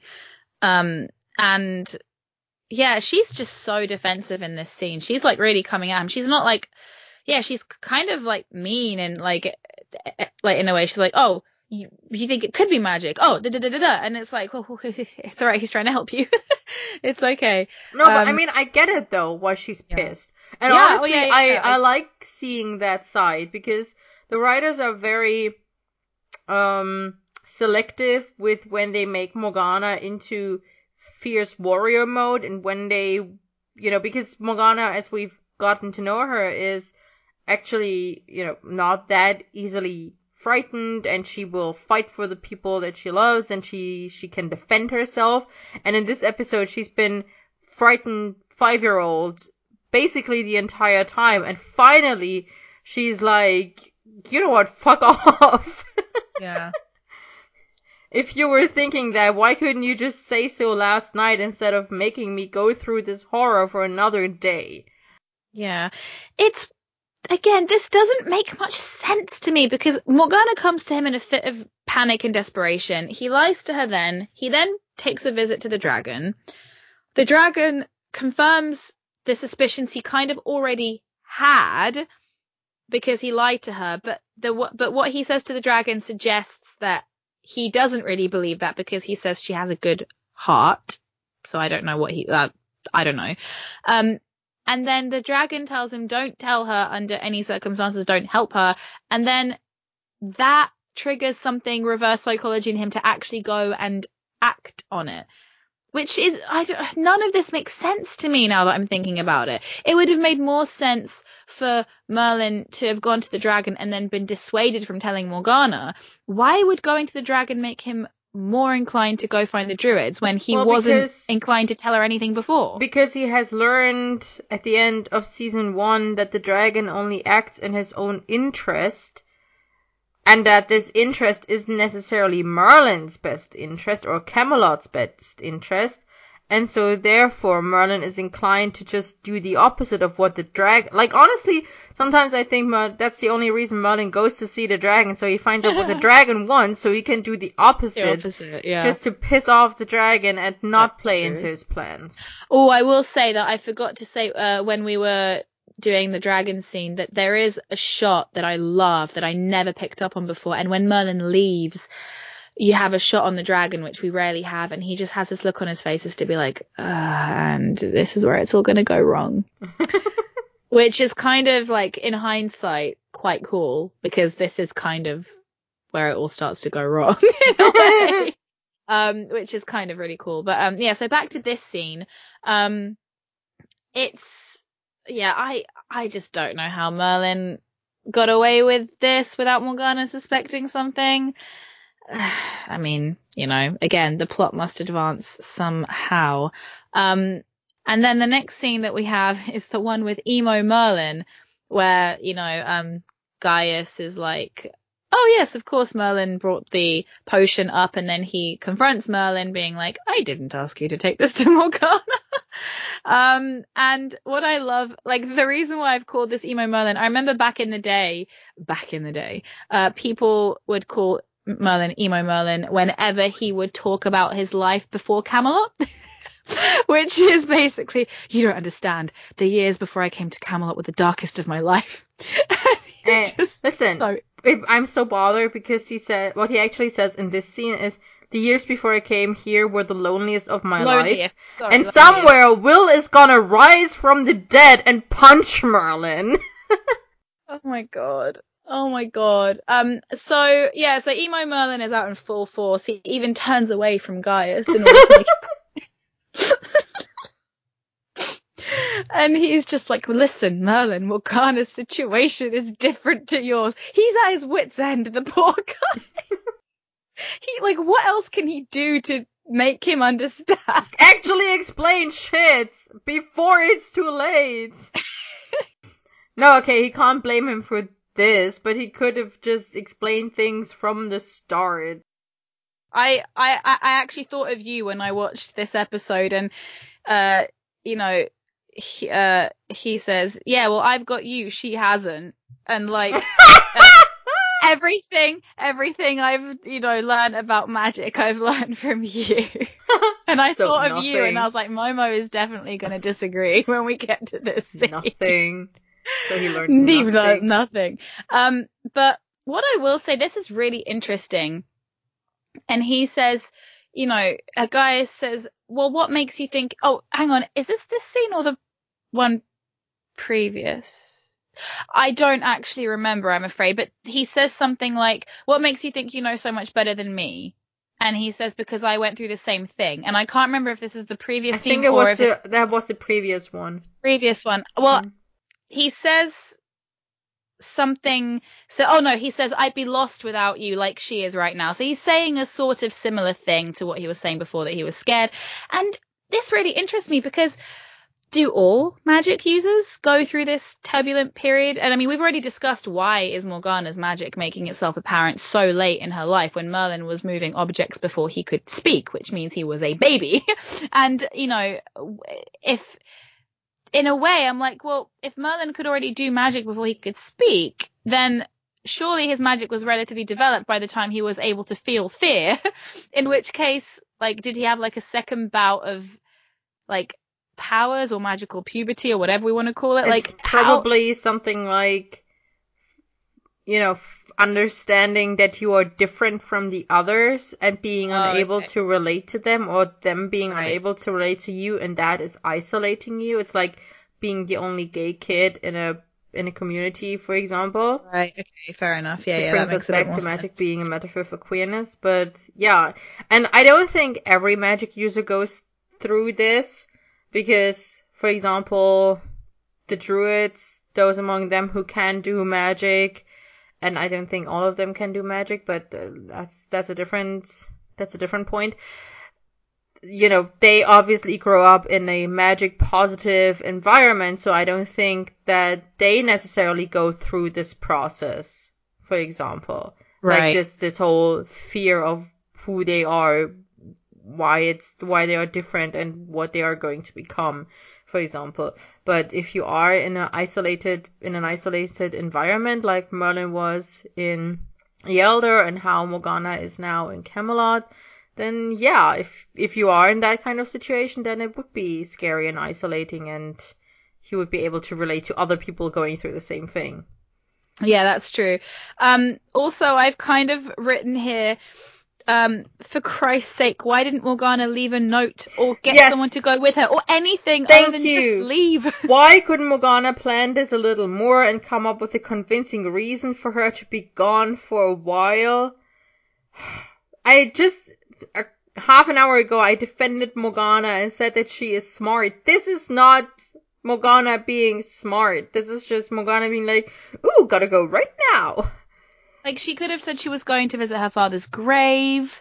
Yeah, well, then Uther might have wanted to go with her. But I'm sure she could have come up with some convincing lie. Like, this would have required for this verse to actually establish context for Morgana other than her servant and her adoptive brother and his servant. But like, there could have been something of Morgana planning to visit another castle, another noble family, just to, spend some time there. And, she could have even argued about, I know you've been worried about my safety. Maybe if I got out of Camelot and went to a place where I wasn't, as public, something other than this. And then, obviously she would have had to come up with a reason to split from her party so that she could go see the druids instead. Yeah. But, but you know what? I really do like this scene in, like, I know we joked, guys is at his wit's end, but I quite like that he's getting kind of angry here because, he's like, those bells are ringing because Uther thinks that Morgana has been kidnapped. So what have you done? And Merlin's just like, what? Well, I helped her because you refused to help her. And then Gaius is just like, look, enough is enough. Like, people can die. So you tell me what you've done right now, and it's just, I think it's quite cool because, again, you've got that thing of Merlin thinks he's doing good, but he's putting Morgana in danger, and Gaius, it's all messy, and I like that it's messy. Yeah. I think it's good. Yeah. And I know I harp on Gaius for not explaining things to Merlin, and I stand by that, but at the same time also, Merlin, you are not a literal child anymore. You've been in Camelot for over a year, presumably, at least for a while now. You've done stuff before that had bad repercussions. Why don't you stop and think through the possible outcomes now? You should have learned from your past mistakes. At the very least, why don't you go to Gaius and talk to him? Like, literally ask him, why shouldn't I do this? What do you think would happen if we told her? Like, clearly Gaius isn't going to tell him, so why doesn't Merlin ask him? Yeah. So exactly. This is not just Gaius' fault. I'm also blaming Merlin for being bad at character growth. Yeah. The one with Merlin being clumsy, Merlin, sneaks out because of course he does, because why talk to anyone? I just kind of have a note about this because it just kind of hit me like, why does Gaius sleep in the main bit and Merlin has the bedroom when Gaius was living there before he was? Gaius is older. He should get the nice room. Gaius does not want to deal with teenagers out in the open doing things in bed. It's just, maybe, it could have also been that Gaius hasn't been using that room back there anyway. I don't think Gaius would have given Merlin the room if Gaius had been using it himself. Yeah, Gaius has probably always been sleeping in the workroom. Let's be real. Yeah, that's true. Closer to his work. So Merlin sneaks out using the grate, and I only mention this because I quite liked that it's a callback to beginning of the end when they use the grate to escape that way. So it's kind of that little continuity that Merlin knows he can leave that way because Arthur taught him that he can leave that way, which I think that's quite cool. And then I also want to say about the scene with Merlin being clumsy. This scene is so useless. Like, it's 30 seconds of comic relief, but that is literally all it is. Yeah, basically. And it's a nice breather in the middle of the episode, but it serves literally no purpose. Yeah. It's, hey, back in season 2 when we had spare plot time. The one from a horror movie. Morgana is Little Red Riding Hood. I just want to put this out there right now. Yes, she really is. And the reason why I'd called it this, because unfortunately we hadn't recorded this episode before we did the music episode, because one of the questions was, what's the scariest scene in Merlin? And I said, I've never been frightened by Merlin. That's because I blocked this scene out from my memory. This scene is so terrifying. When that circuit comes up behind Morgana, I literally feel my skin crawl every single time. It is disgusting. There is no reason for that circuit to be that big. It is not okay. I don't agree with this at all. It's fucking disgusting. Also, it's just, I feel like it's a completely pointless addition to the plot for her to get attacked by these circuits and get injured, because it's like, well, the druids live in this forest. Do they get attacked every time they go to get the groceries? Like, why is she being attacked? And no, it's clearly they can defend against it. Somehow Eglain makes them go away. Well, she only is injured, so she has an excuse to, like, have to be, like, make a dramatic escape later on. And it's just, like, completely pointless. Like, she could easily have just found the camp without being attacked by circuits. Yeah, and she could have been, like, they might have had to leave her behind because instead of being injured already, she could have just tripped and injured her ankle that way. Exactly. Yeah. So then the next one that we have is the one where Merlin is gone. The only reason why I have a note for the scene is it's just kind of a stupid editing thing, which I'm a bit of like a buff for, and it's that we see Merlin dropping the broom when he's and Guy is picking it up. And Gaius is picking it up, and like that just makes something in me kind of preen and smile. So that's it. I just love that. The one with the Druid Hospital. Baby Asa is back, and they managed to get a couple more hours of daylight with him, I think, because he was 13 or something rather than 12 or something like that. He's so big now and just masturbating on screen. Yeah. I have not seen it yet. Oh, it's so good. It's honestly like one of the best TV shows in terms of diversity and inclusivity that I've seen in years, if ever, like in my whole life. It's so good. But I think this scene is very, very cute. She sees Mordred again, but also kind of ship Morgana and Eglain. Always have since like the very beginning. And I kind of wished he'd stuck around so she could have had like this forbidden love thing with like a druid, like actually happen over like the course of a few episodes. I thought that would have been a really cute relationship. Interesting. I've never read it that way. I've always read it more like paternal on his part. Yeah. Also, every time I see him, my mind does not go Eglain. My mind goes Dr. Moon from Doctor Who. Like, that is literally every time I see him, I'm like, this is Dr. Moon. Yeah. I think they mentioned that, like, that he'd like done a bunch of stuff and that he was like quite accomplished. But I can see like that's where the show was going with, was like more of a paternal thing, you know, with because I think he's meant to be a bit older than her. But I don't know. I just thought they had a really easy chemistry, a very sweet chemistry. I just kind of felt like it would have been interesting to see where that relationship went. And I'm very sad that, you know, even if it had been paternal, friendship, romantic, whatever, I'm sad that he was, you know, killed off as soon as we met him. I thought he was such a good character for like whatever we saw of him. I mean, a druid who's being persecuted by Uther, having kind words to say about Uther, that makes me already fascinated by what kind of character he is, you know, that I think that's really interesting, because who has that kind of compassion for someone that's trying to kill you?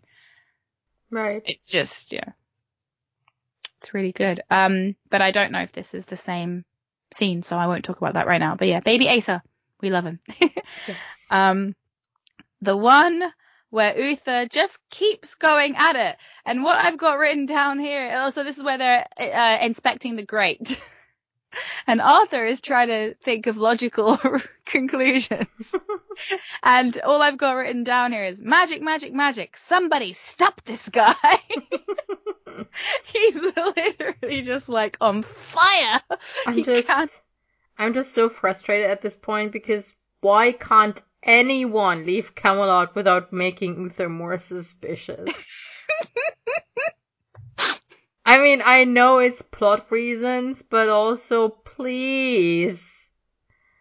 I just kind of adore Uther and his suspicious mind. I just think it's the best thing about this show. I also would like to have a short moment of appreciation for Arthur's blue velvet jacket with a red lining, which makes me almost think that it's what is not actually the Thriller jacket just turned out. That would have been so cute if it was just a reverse jacket. Oh my god. But no, this blue velvet jacket, in my opinion, looks very good on him.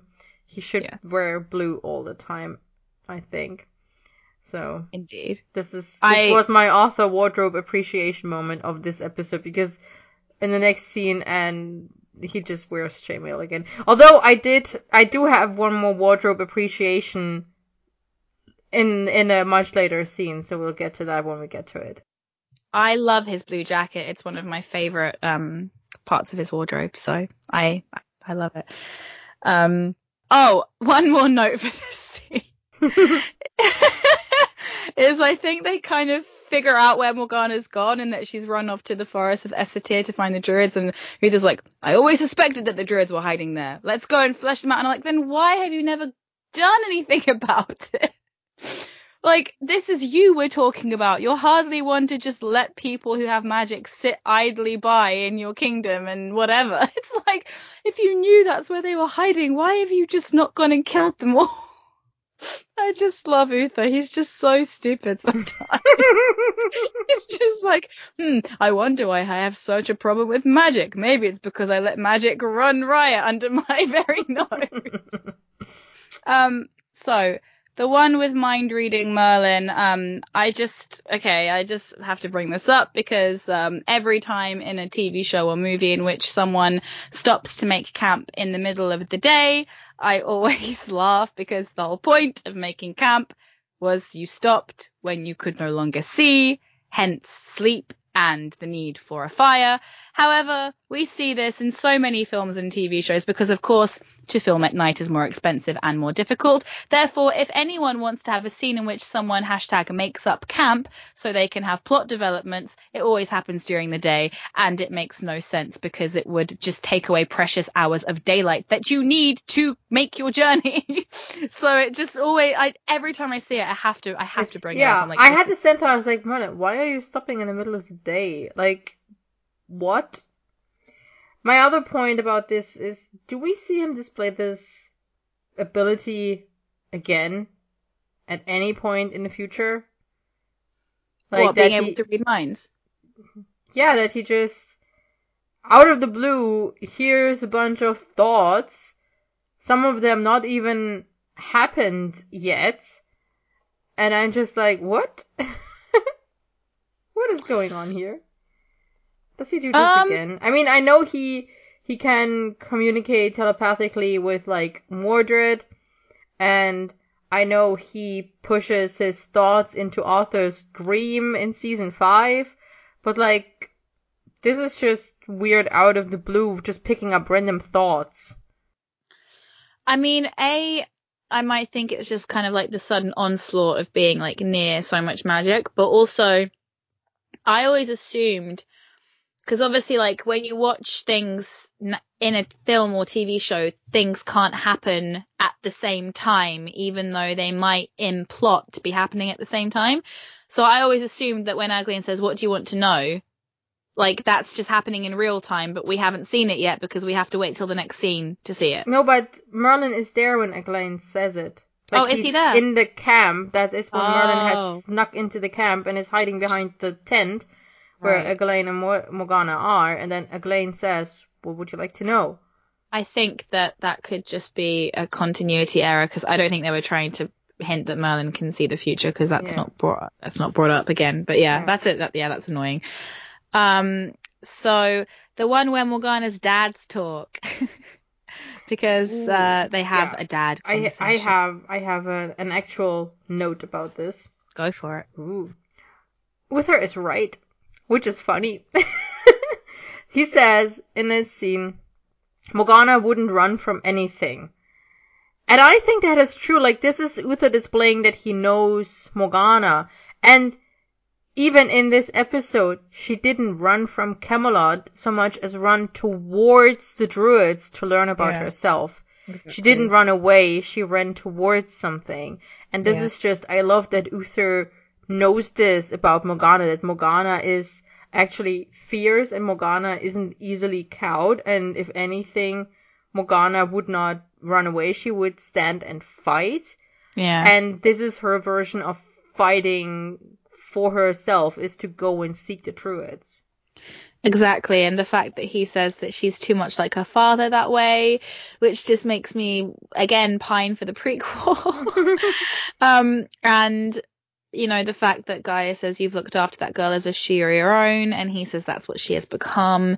And I would really love, like, in all honesty, I really would love to sit down with the creators of this show and just ask them when they decided that this was going to be a thing.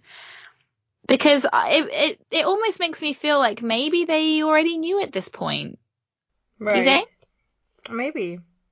But then again, it makes me feel like... I think maybe they decided after season 1, when they were like, okay, we're going to keep going for a couple more seasons, definitely.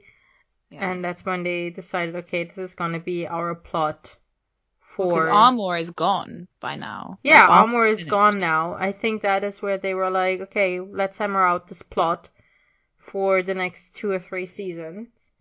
And we're gonna bring this up at some point, so let's hint at it a couple more times. Yeah, I don't like it. I'm not surprised. So, the one where Morgana takes a stroll, and I'm only bringing this up because she literally walks out of one tent and walks into another. Yeah. So I'm just like, and I can only assume that my previous note that literally was the hospital tent, and then she moved into the residential tent because she's recovered.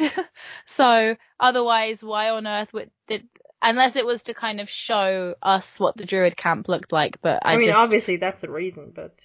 So the next scene is really important. It's called The One with More Therapy. But this time the therapy has a much more positive effect on Morgana because she's talking to someone that actually knows what they're talking about. And she knows she's talking to someone who is actively trying to help her, not make her into, Elsa from Frozen, conceal, don't feel. Exactly, which is kind of what happens to Morgana.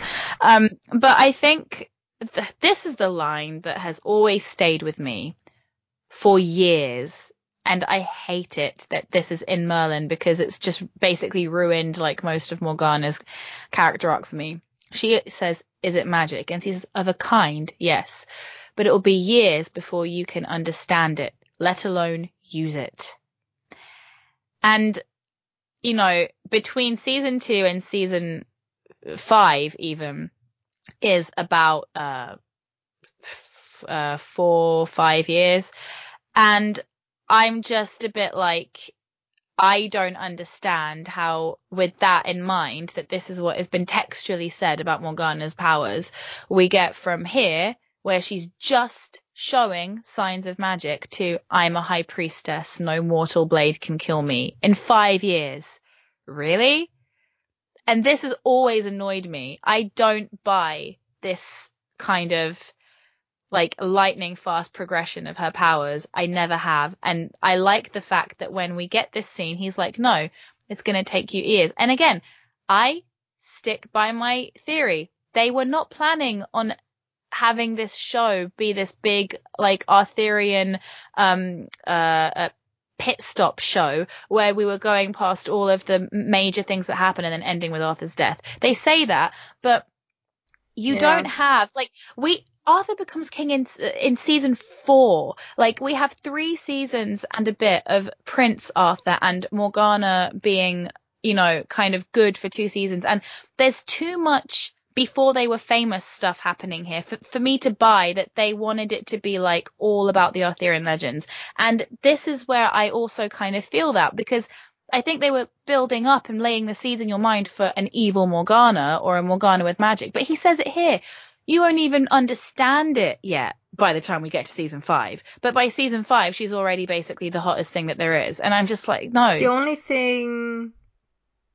thing I could see in defense of how it went down in the show is that learning magic the druid way, where you really connect to your powers, really understand everything that is, you know, that there is to know in connection with your powers, and then learning to really cultivate your powers and use them in different ways with nuance, that would take much longer.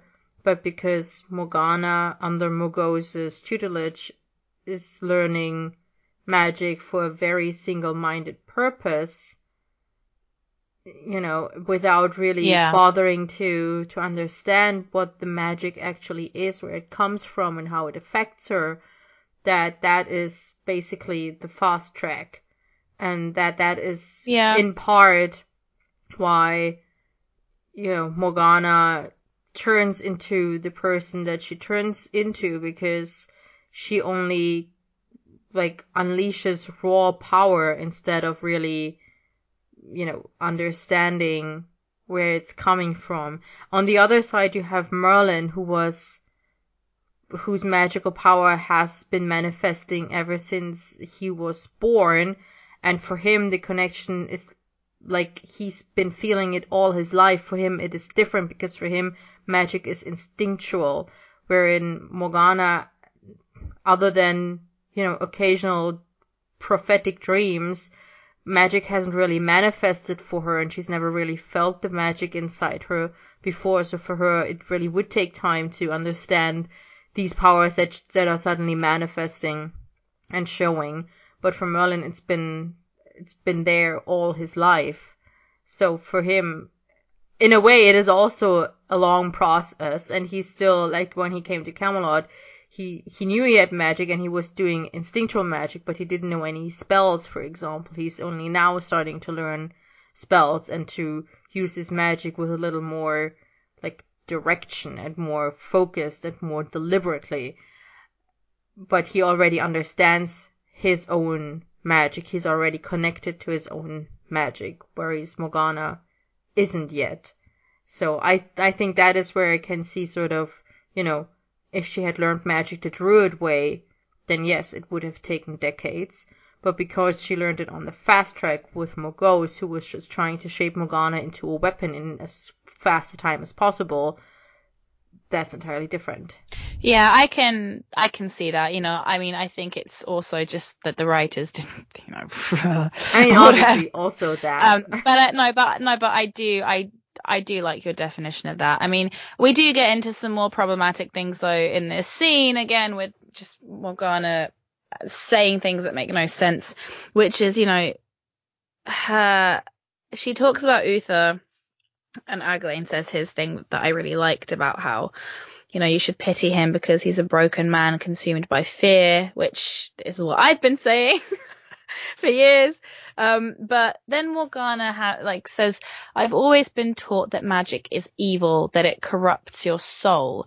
And I'm just a bit like, for me, this line was added just so we can have that, like, cute, like, moment where Aglain is like, no, it can be a force for good. And you have that moment where Merlin is kind of looking all happy and like, yeah, because it doesn't make sense for Morgana to actually believe this, because everything we've seen up until this point shows that she doesn't believe it at all. And all of a sudden she's like, but I thought all of these things. It's like, no, no, you didn't. You've never thought any of these things. Yeah, no, So, I really didn't. Yeah, I mean, it's a cute scene, but there are many things about it that just don't hold up for me for Morgana's character. It's like, no. But again, Aglain is cute. I like Aglain very much. Do you have anything else to say about this scene? Nope. So the one with the attack. And I'm going to attack you, Momo, with some Arthur meta. Are you ready? Ooh, no, not yet. Let me just quickly get in very quickly one note before we get into the big stuff. It's interesting because, like, for me, the scene starts when Merlin bursts into the tent after Eglain has gone, and then Eglain comes back and is like, "Who are you?" And I find that very interesting because Eglain clearly also has magic, and it's interesting that Mordred sensed Merlin's magic and knew that he's Emrys, but Eglain clearly doesn't. And that just makes me want more information on druids in this world, because clearly not every druid has the same powers. I mean, obviously, because not every magic user has the same powers, but like, Merlin was able to sense all of these people's minds in the camp, and yet none of them know who he is, apart from Mordred. Because that wasn't relevant to the plot yet. I know. Alright, hit me or maybe with your... this camp doesn't, yeah. Alright, hit me with your Arthur meta, because I have many Arthur feelings about Arthur being ordered to raid a druid camp. When we know that's what happened, like when we find out in season 4 that he already had to do this once before. Exactly. And when he is standing at the top of that hill, he has to say, remember the king's orders or something like that. Yeah. No prisoners. And the look on his face is just heartbreaking. Yes. When he doesn't want to do, like, anyone that looks at that scene and tells me that Arthur actually wants to be doing this is just not watching the same show. Yeah. He is very quick to rush out of that camp once he spotted Morgana leaving with Eglain. He calls his knights to him over here to get them out of the camp. Exactly. As fast as possible, in my opinion. There's a shot before they launch the attack. I think it's from Arthur's point of view, where it's just the camp, just being and you hear children laughing. You can hear children laughing. Oh my god, yes. And Arthur's thinking about the kids he slaughtered, and yeah, just that's fun. That's one way of putting it. Yeah, I'm very much interested in that meta, very much. Yeah. Also, when Merlin's you have to leave, Morgana's I'm not leaving, these are my people. And she's oh, well, if I come back, Uther will find out. And I'm Morgana, why are you so stupid? Do you think that you staying will make him think that you don't have magic? Oh, hi, Dad. I've just decided to live with the druids. No magic, by the way. Just totally for no homo. Yeah, no magic. I just like the robes. Yeah, exactly. I like the coarse linen. It fits me so well. It's just really. Have you met my new boyfriend, Eglain? He's super cool. Have you met my boyfriend? He's totally not magical either. Just, yeah. He's really? Because he's wearing a robe. Oh, that's not a magical robe. No. Hashtag not all druids. Look at Gaius. He wears robes all the time. He doesn't have magic. About that, Morgana. Your uncle Gaius. Your dad, sorry. Your dad. Morgana now has 3 dads. Who's her third? Oh yeah, sorry, her real. The actual dad, Corlois. Because now I get confused between Uther and Corlois because of the show messing everything up. So we've got another strike for the Morgana definitely should have figured out that Merlin is a sorcerer by the end of this episode, because she says, these are my people, they're like me, I don't feel so alone here, do you understand? And he says, better than anyone. Merlin, stop.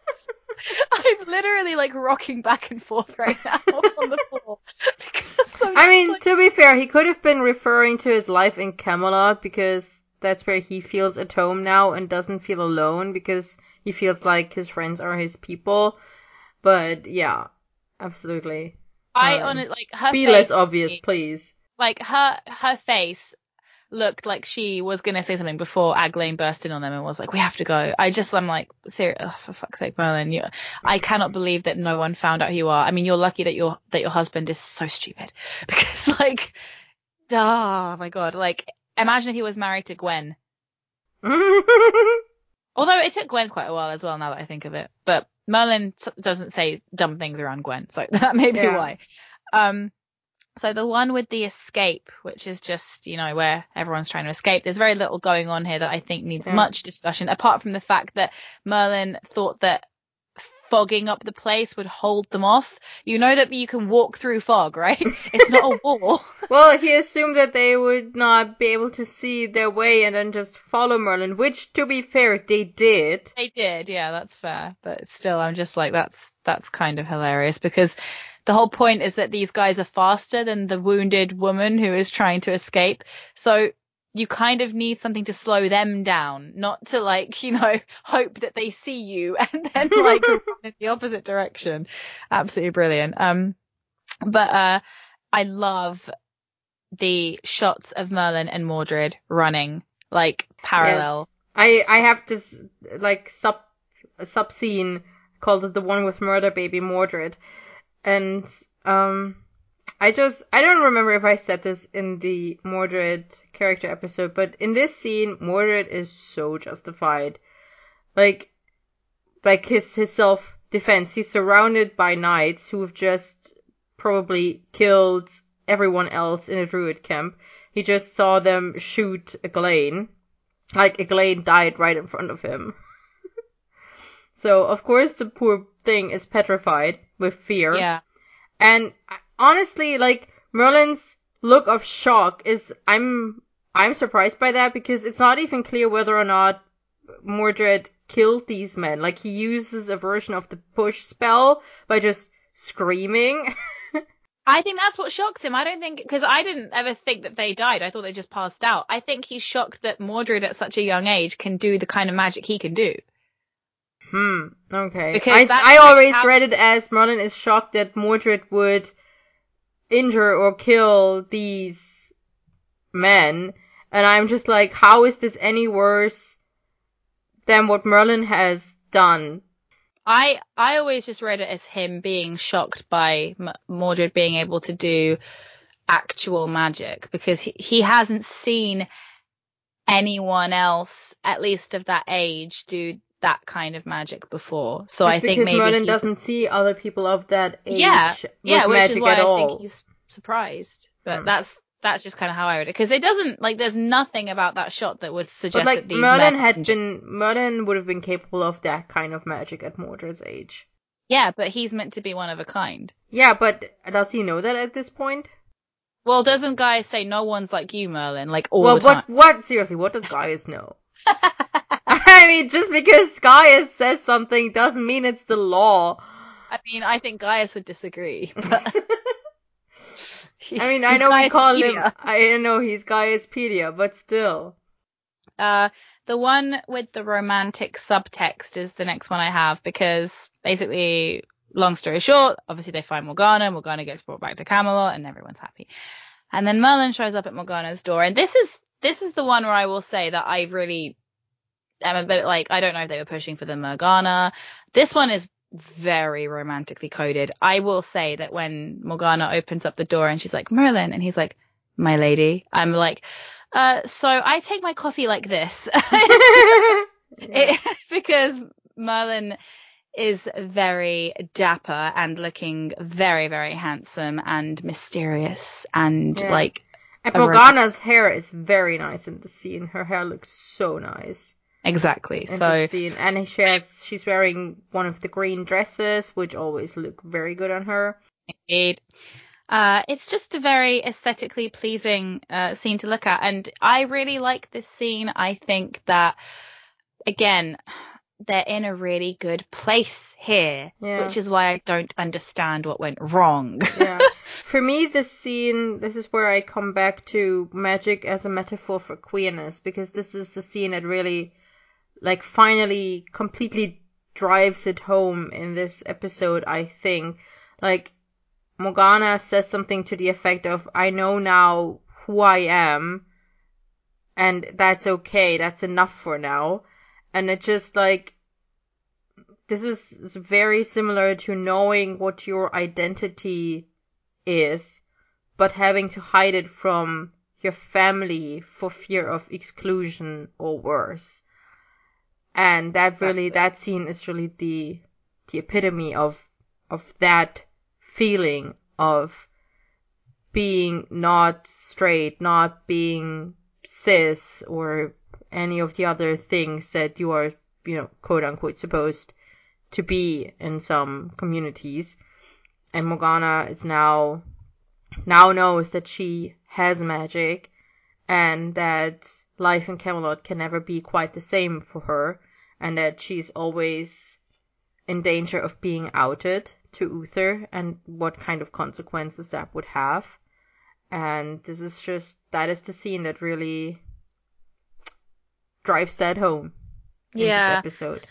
I think, though, and this isn't necessarily kind of a comment on this scene in particular, but what they did with this kind of thing after is that I kind of can't stand the fact that they kept having Morgana, like, maintain this moral high ground over Merlin, because she's like, you don't understand what I'm going through. I have to hide who I am. Da, da, da, da, da, da, da. And I'm just like, Morgana, please. Like, I know you don't know that, like, that Merlin's, but, like, Merlin also has other things that he has to deal with that you don't, like, being a servant and being poor, and you know what I mean? It's like, just, I don't like it when she does it and, like, I know now who I am. Maybe when things will be, it's like, wow, you sound like you've been dealing with this for 40 years. Like, wow. Like, I just think it's the way they were writing it. It feels a bit frustrating to me as an audience member who knows that Merlin has been dealing with this for a lot longer. And I just wish they'd written it slightly differently. But I also appreciate, like, that there's not really a good way of putting it. Like, and, it kind of works on Merlin, because Merlin has a moment where we think that he might tell her. It, like, he nearly does. He kind of goes, and he pauses for, like, a good few seconds, and he just says, it's good to have you back. And all of us thought that he was just going to come out and tell her. I mean, I don't know if we ever actually thought he was going to, but he nearly does. And how different might the show have been if he'd have gone through with it? Yeah. Very different. But Morgana thinks he's going to say something else. And this is where I, again, get very confused about the whole Morgana thing, because I know that I've said that I think Morgana has an inkling that Merlin's hiding something from her. I don't know if this is what she's thinking in this moment, but she's definitely not expecting him to say it's good to have you back. She's hoping that he'll say something different. So I don't know if she's hoping that he'll say something, romantic, because she seems like she's very kind of like, Merlin, I wasn't expecting you, like, just with my perfect hair and, I'm not in my nightgown yet. I'm perfect makeup. So, come in. I'm sorry it's such a mess. It's like, she's very like that. So, and then, like, when he says, like, she's kind of looking down, it's be like, oh, do you like my eyeliner? It's fresh. I just did it now. It's like, kind of, I don't know. It's very like that to me. Or maybe that's what I would do in that situation. Yeah, I was picturing you in my mind while you were saying all of these things. I was like, I can imagine exactly how Rox is looking in that moment. Like, I see Katie and I kind of see my own body language in that moment. But Katie's a lot cooler than I am. Like, so yeah, I feel like Katie / Morgana in her flirty state is just very, very cool about it. Merlin definitely playing hard to get. Let's just be honest. He just strolls right out of there and doesn't look back. That's not playing hard to get. That is literally not to get. Well, it's playing it cool. It's being a player. And then it leads us nicely into The one with not so sneaky Arthur, who's just chilling out, waiting for him to come down. And I mean, how long has he been there? Who knows? I don't know. Since Merlin went up, probably.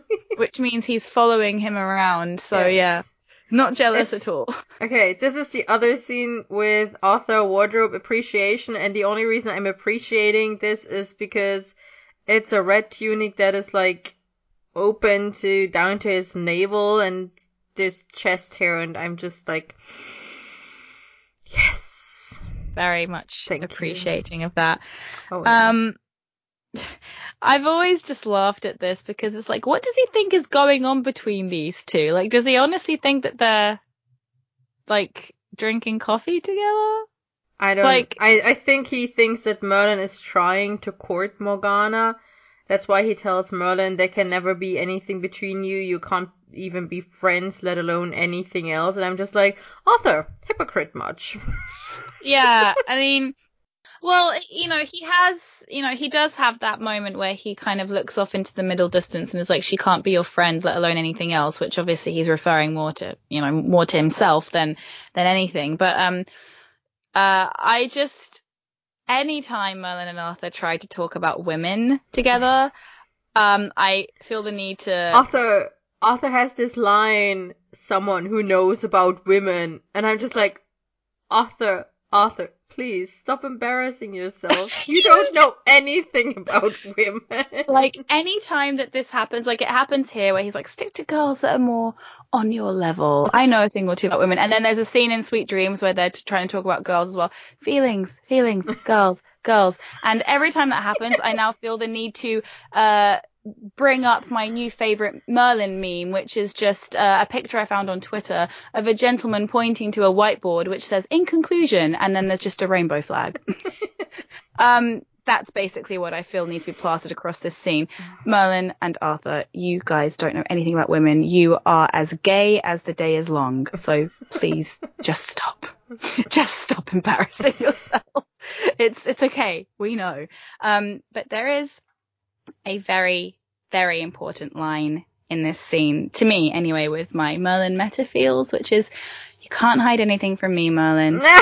Merlin says, wouldn't dream of it. Well, yeah, he walks off and Merlin smiles, turns his head, finds it funny, and then the smile just fades away and the reality actually sinks in that, yeah, he's going to be hiding for the rest of his life, and that's kind of what ends up happening. And yeah, whenever Merlin has those moments of, yeah, it's funny, except actually, no, I'm really unhappy. I'm so glad you made it sad instead of me. You knew I was going to do that. Like, I use that shot in almost every one of my vids because it's just like that contrast between him smiling versus the face he actually pulls when he says wouldn't dream of it. And I'm just like, Colin is just too good. And yeah, Merlin is a very miserable boy. And I think we forget because so many of these episodes are really, really comedic. But whenever he's reminded of how miserable he is, he's just come down from a conversation with Morgana where he thought he might be able to come clean, and it's just like, I'm not surprised that things ended the way they did. Pain.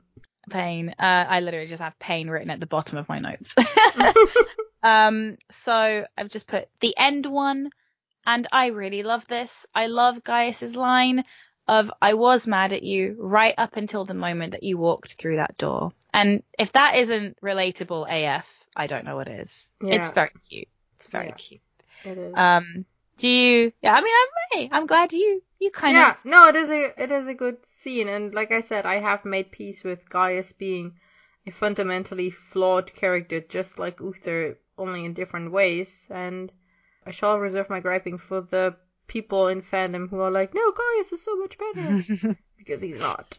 I'm actually surprised that I made it through this episode because a few days ago I had no voice because I'd screamed myself hoarse at Comic-Con. So I was pretty much like, and I thought I would have no voice to record this podcast today. So I have made it through, and that is a win on my part, I think. Congratulations. I feel congratulated. Thank Wonderful. you. next time, which shall be in just a week, because we have a little special, because we are going to play catch up with the talkbacks. So this is similar to the Q&A that we did in January, except we're gonna be catching up on talkbacks, because we still, even with our new system, we still have a lot of them, and we don't want them to back up too far, so that it would take like half a year for some of you to get a response from us in these talkbacks. So that's what we're gonna do next week. Indeed. I have really had a great time talking about this episode. I think that it's all right. It's very good. I'm not always a fan of Morgana-centric stuff, but this one I actually think is quite enjoyable to watch. And, you know, there's still some comedy and there's some drama, and I think it's all right.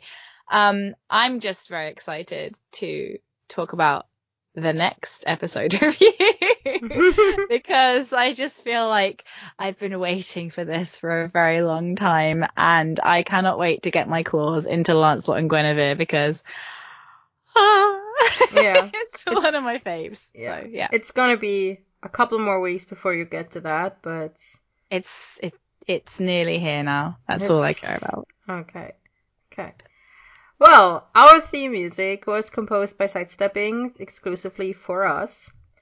Any additional music in this episode or any other episode is from freesound.org. And the manab on our cover was made by Brolin's Keep, and the cover was made by me. And speaking of me, listen, I segue like a pro. Speaking of me, I'm Momotastic on AO3 where I post fanfic, and Momopots on AO3 where I post podfic. And I'm Miss Snowfox, and there are a few places you can find me, but why not just go for Instagram where I'm Miss Snowfox, or let's pick Tumblr where I'm also Miss Snowfox, extra X. Watch out for that spelling. How's that segue going? Well, my segue was awesome. Yeah, so we'll be very excited to speak to you guys next week. And until then, I have been Miss Snowfox. And I have been Momotastic. Bye! Bye!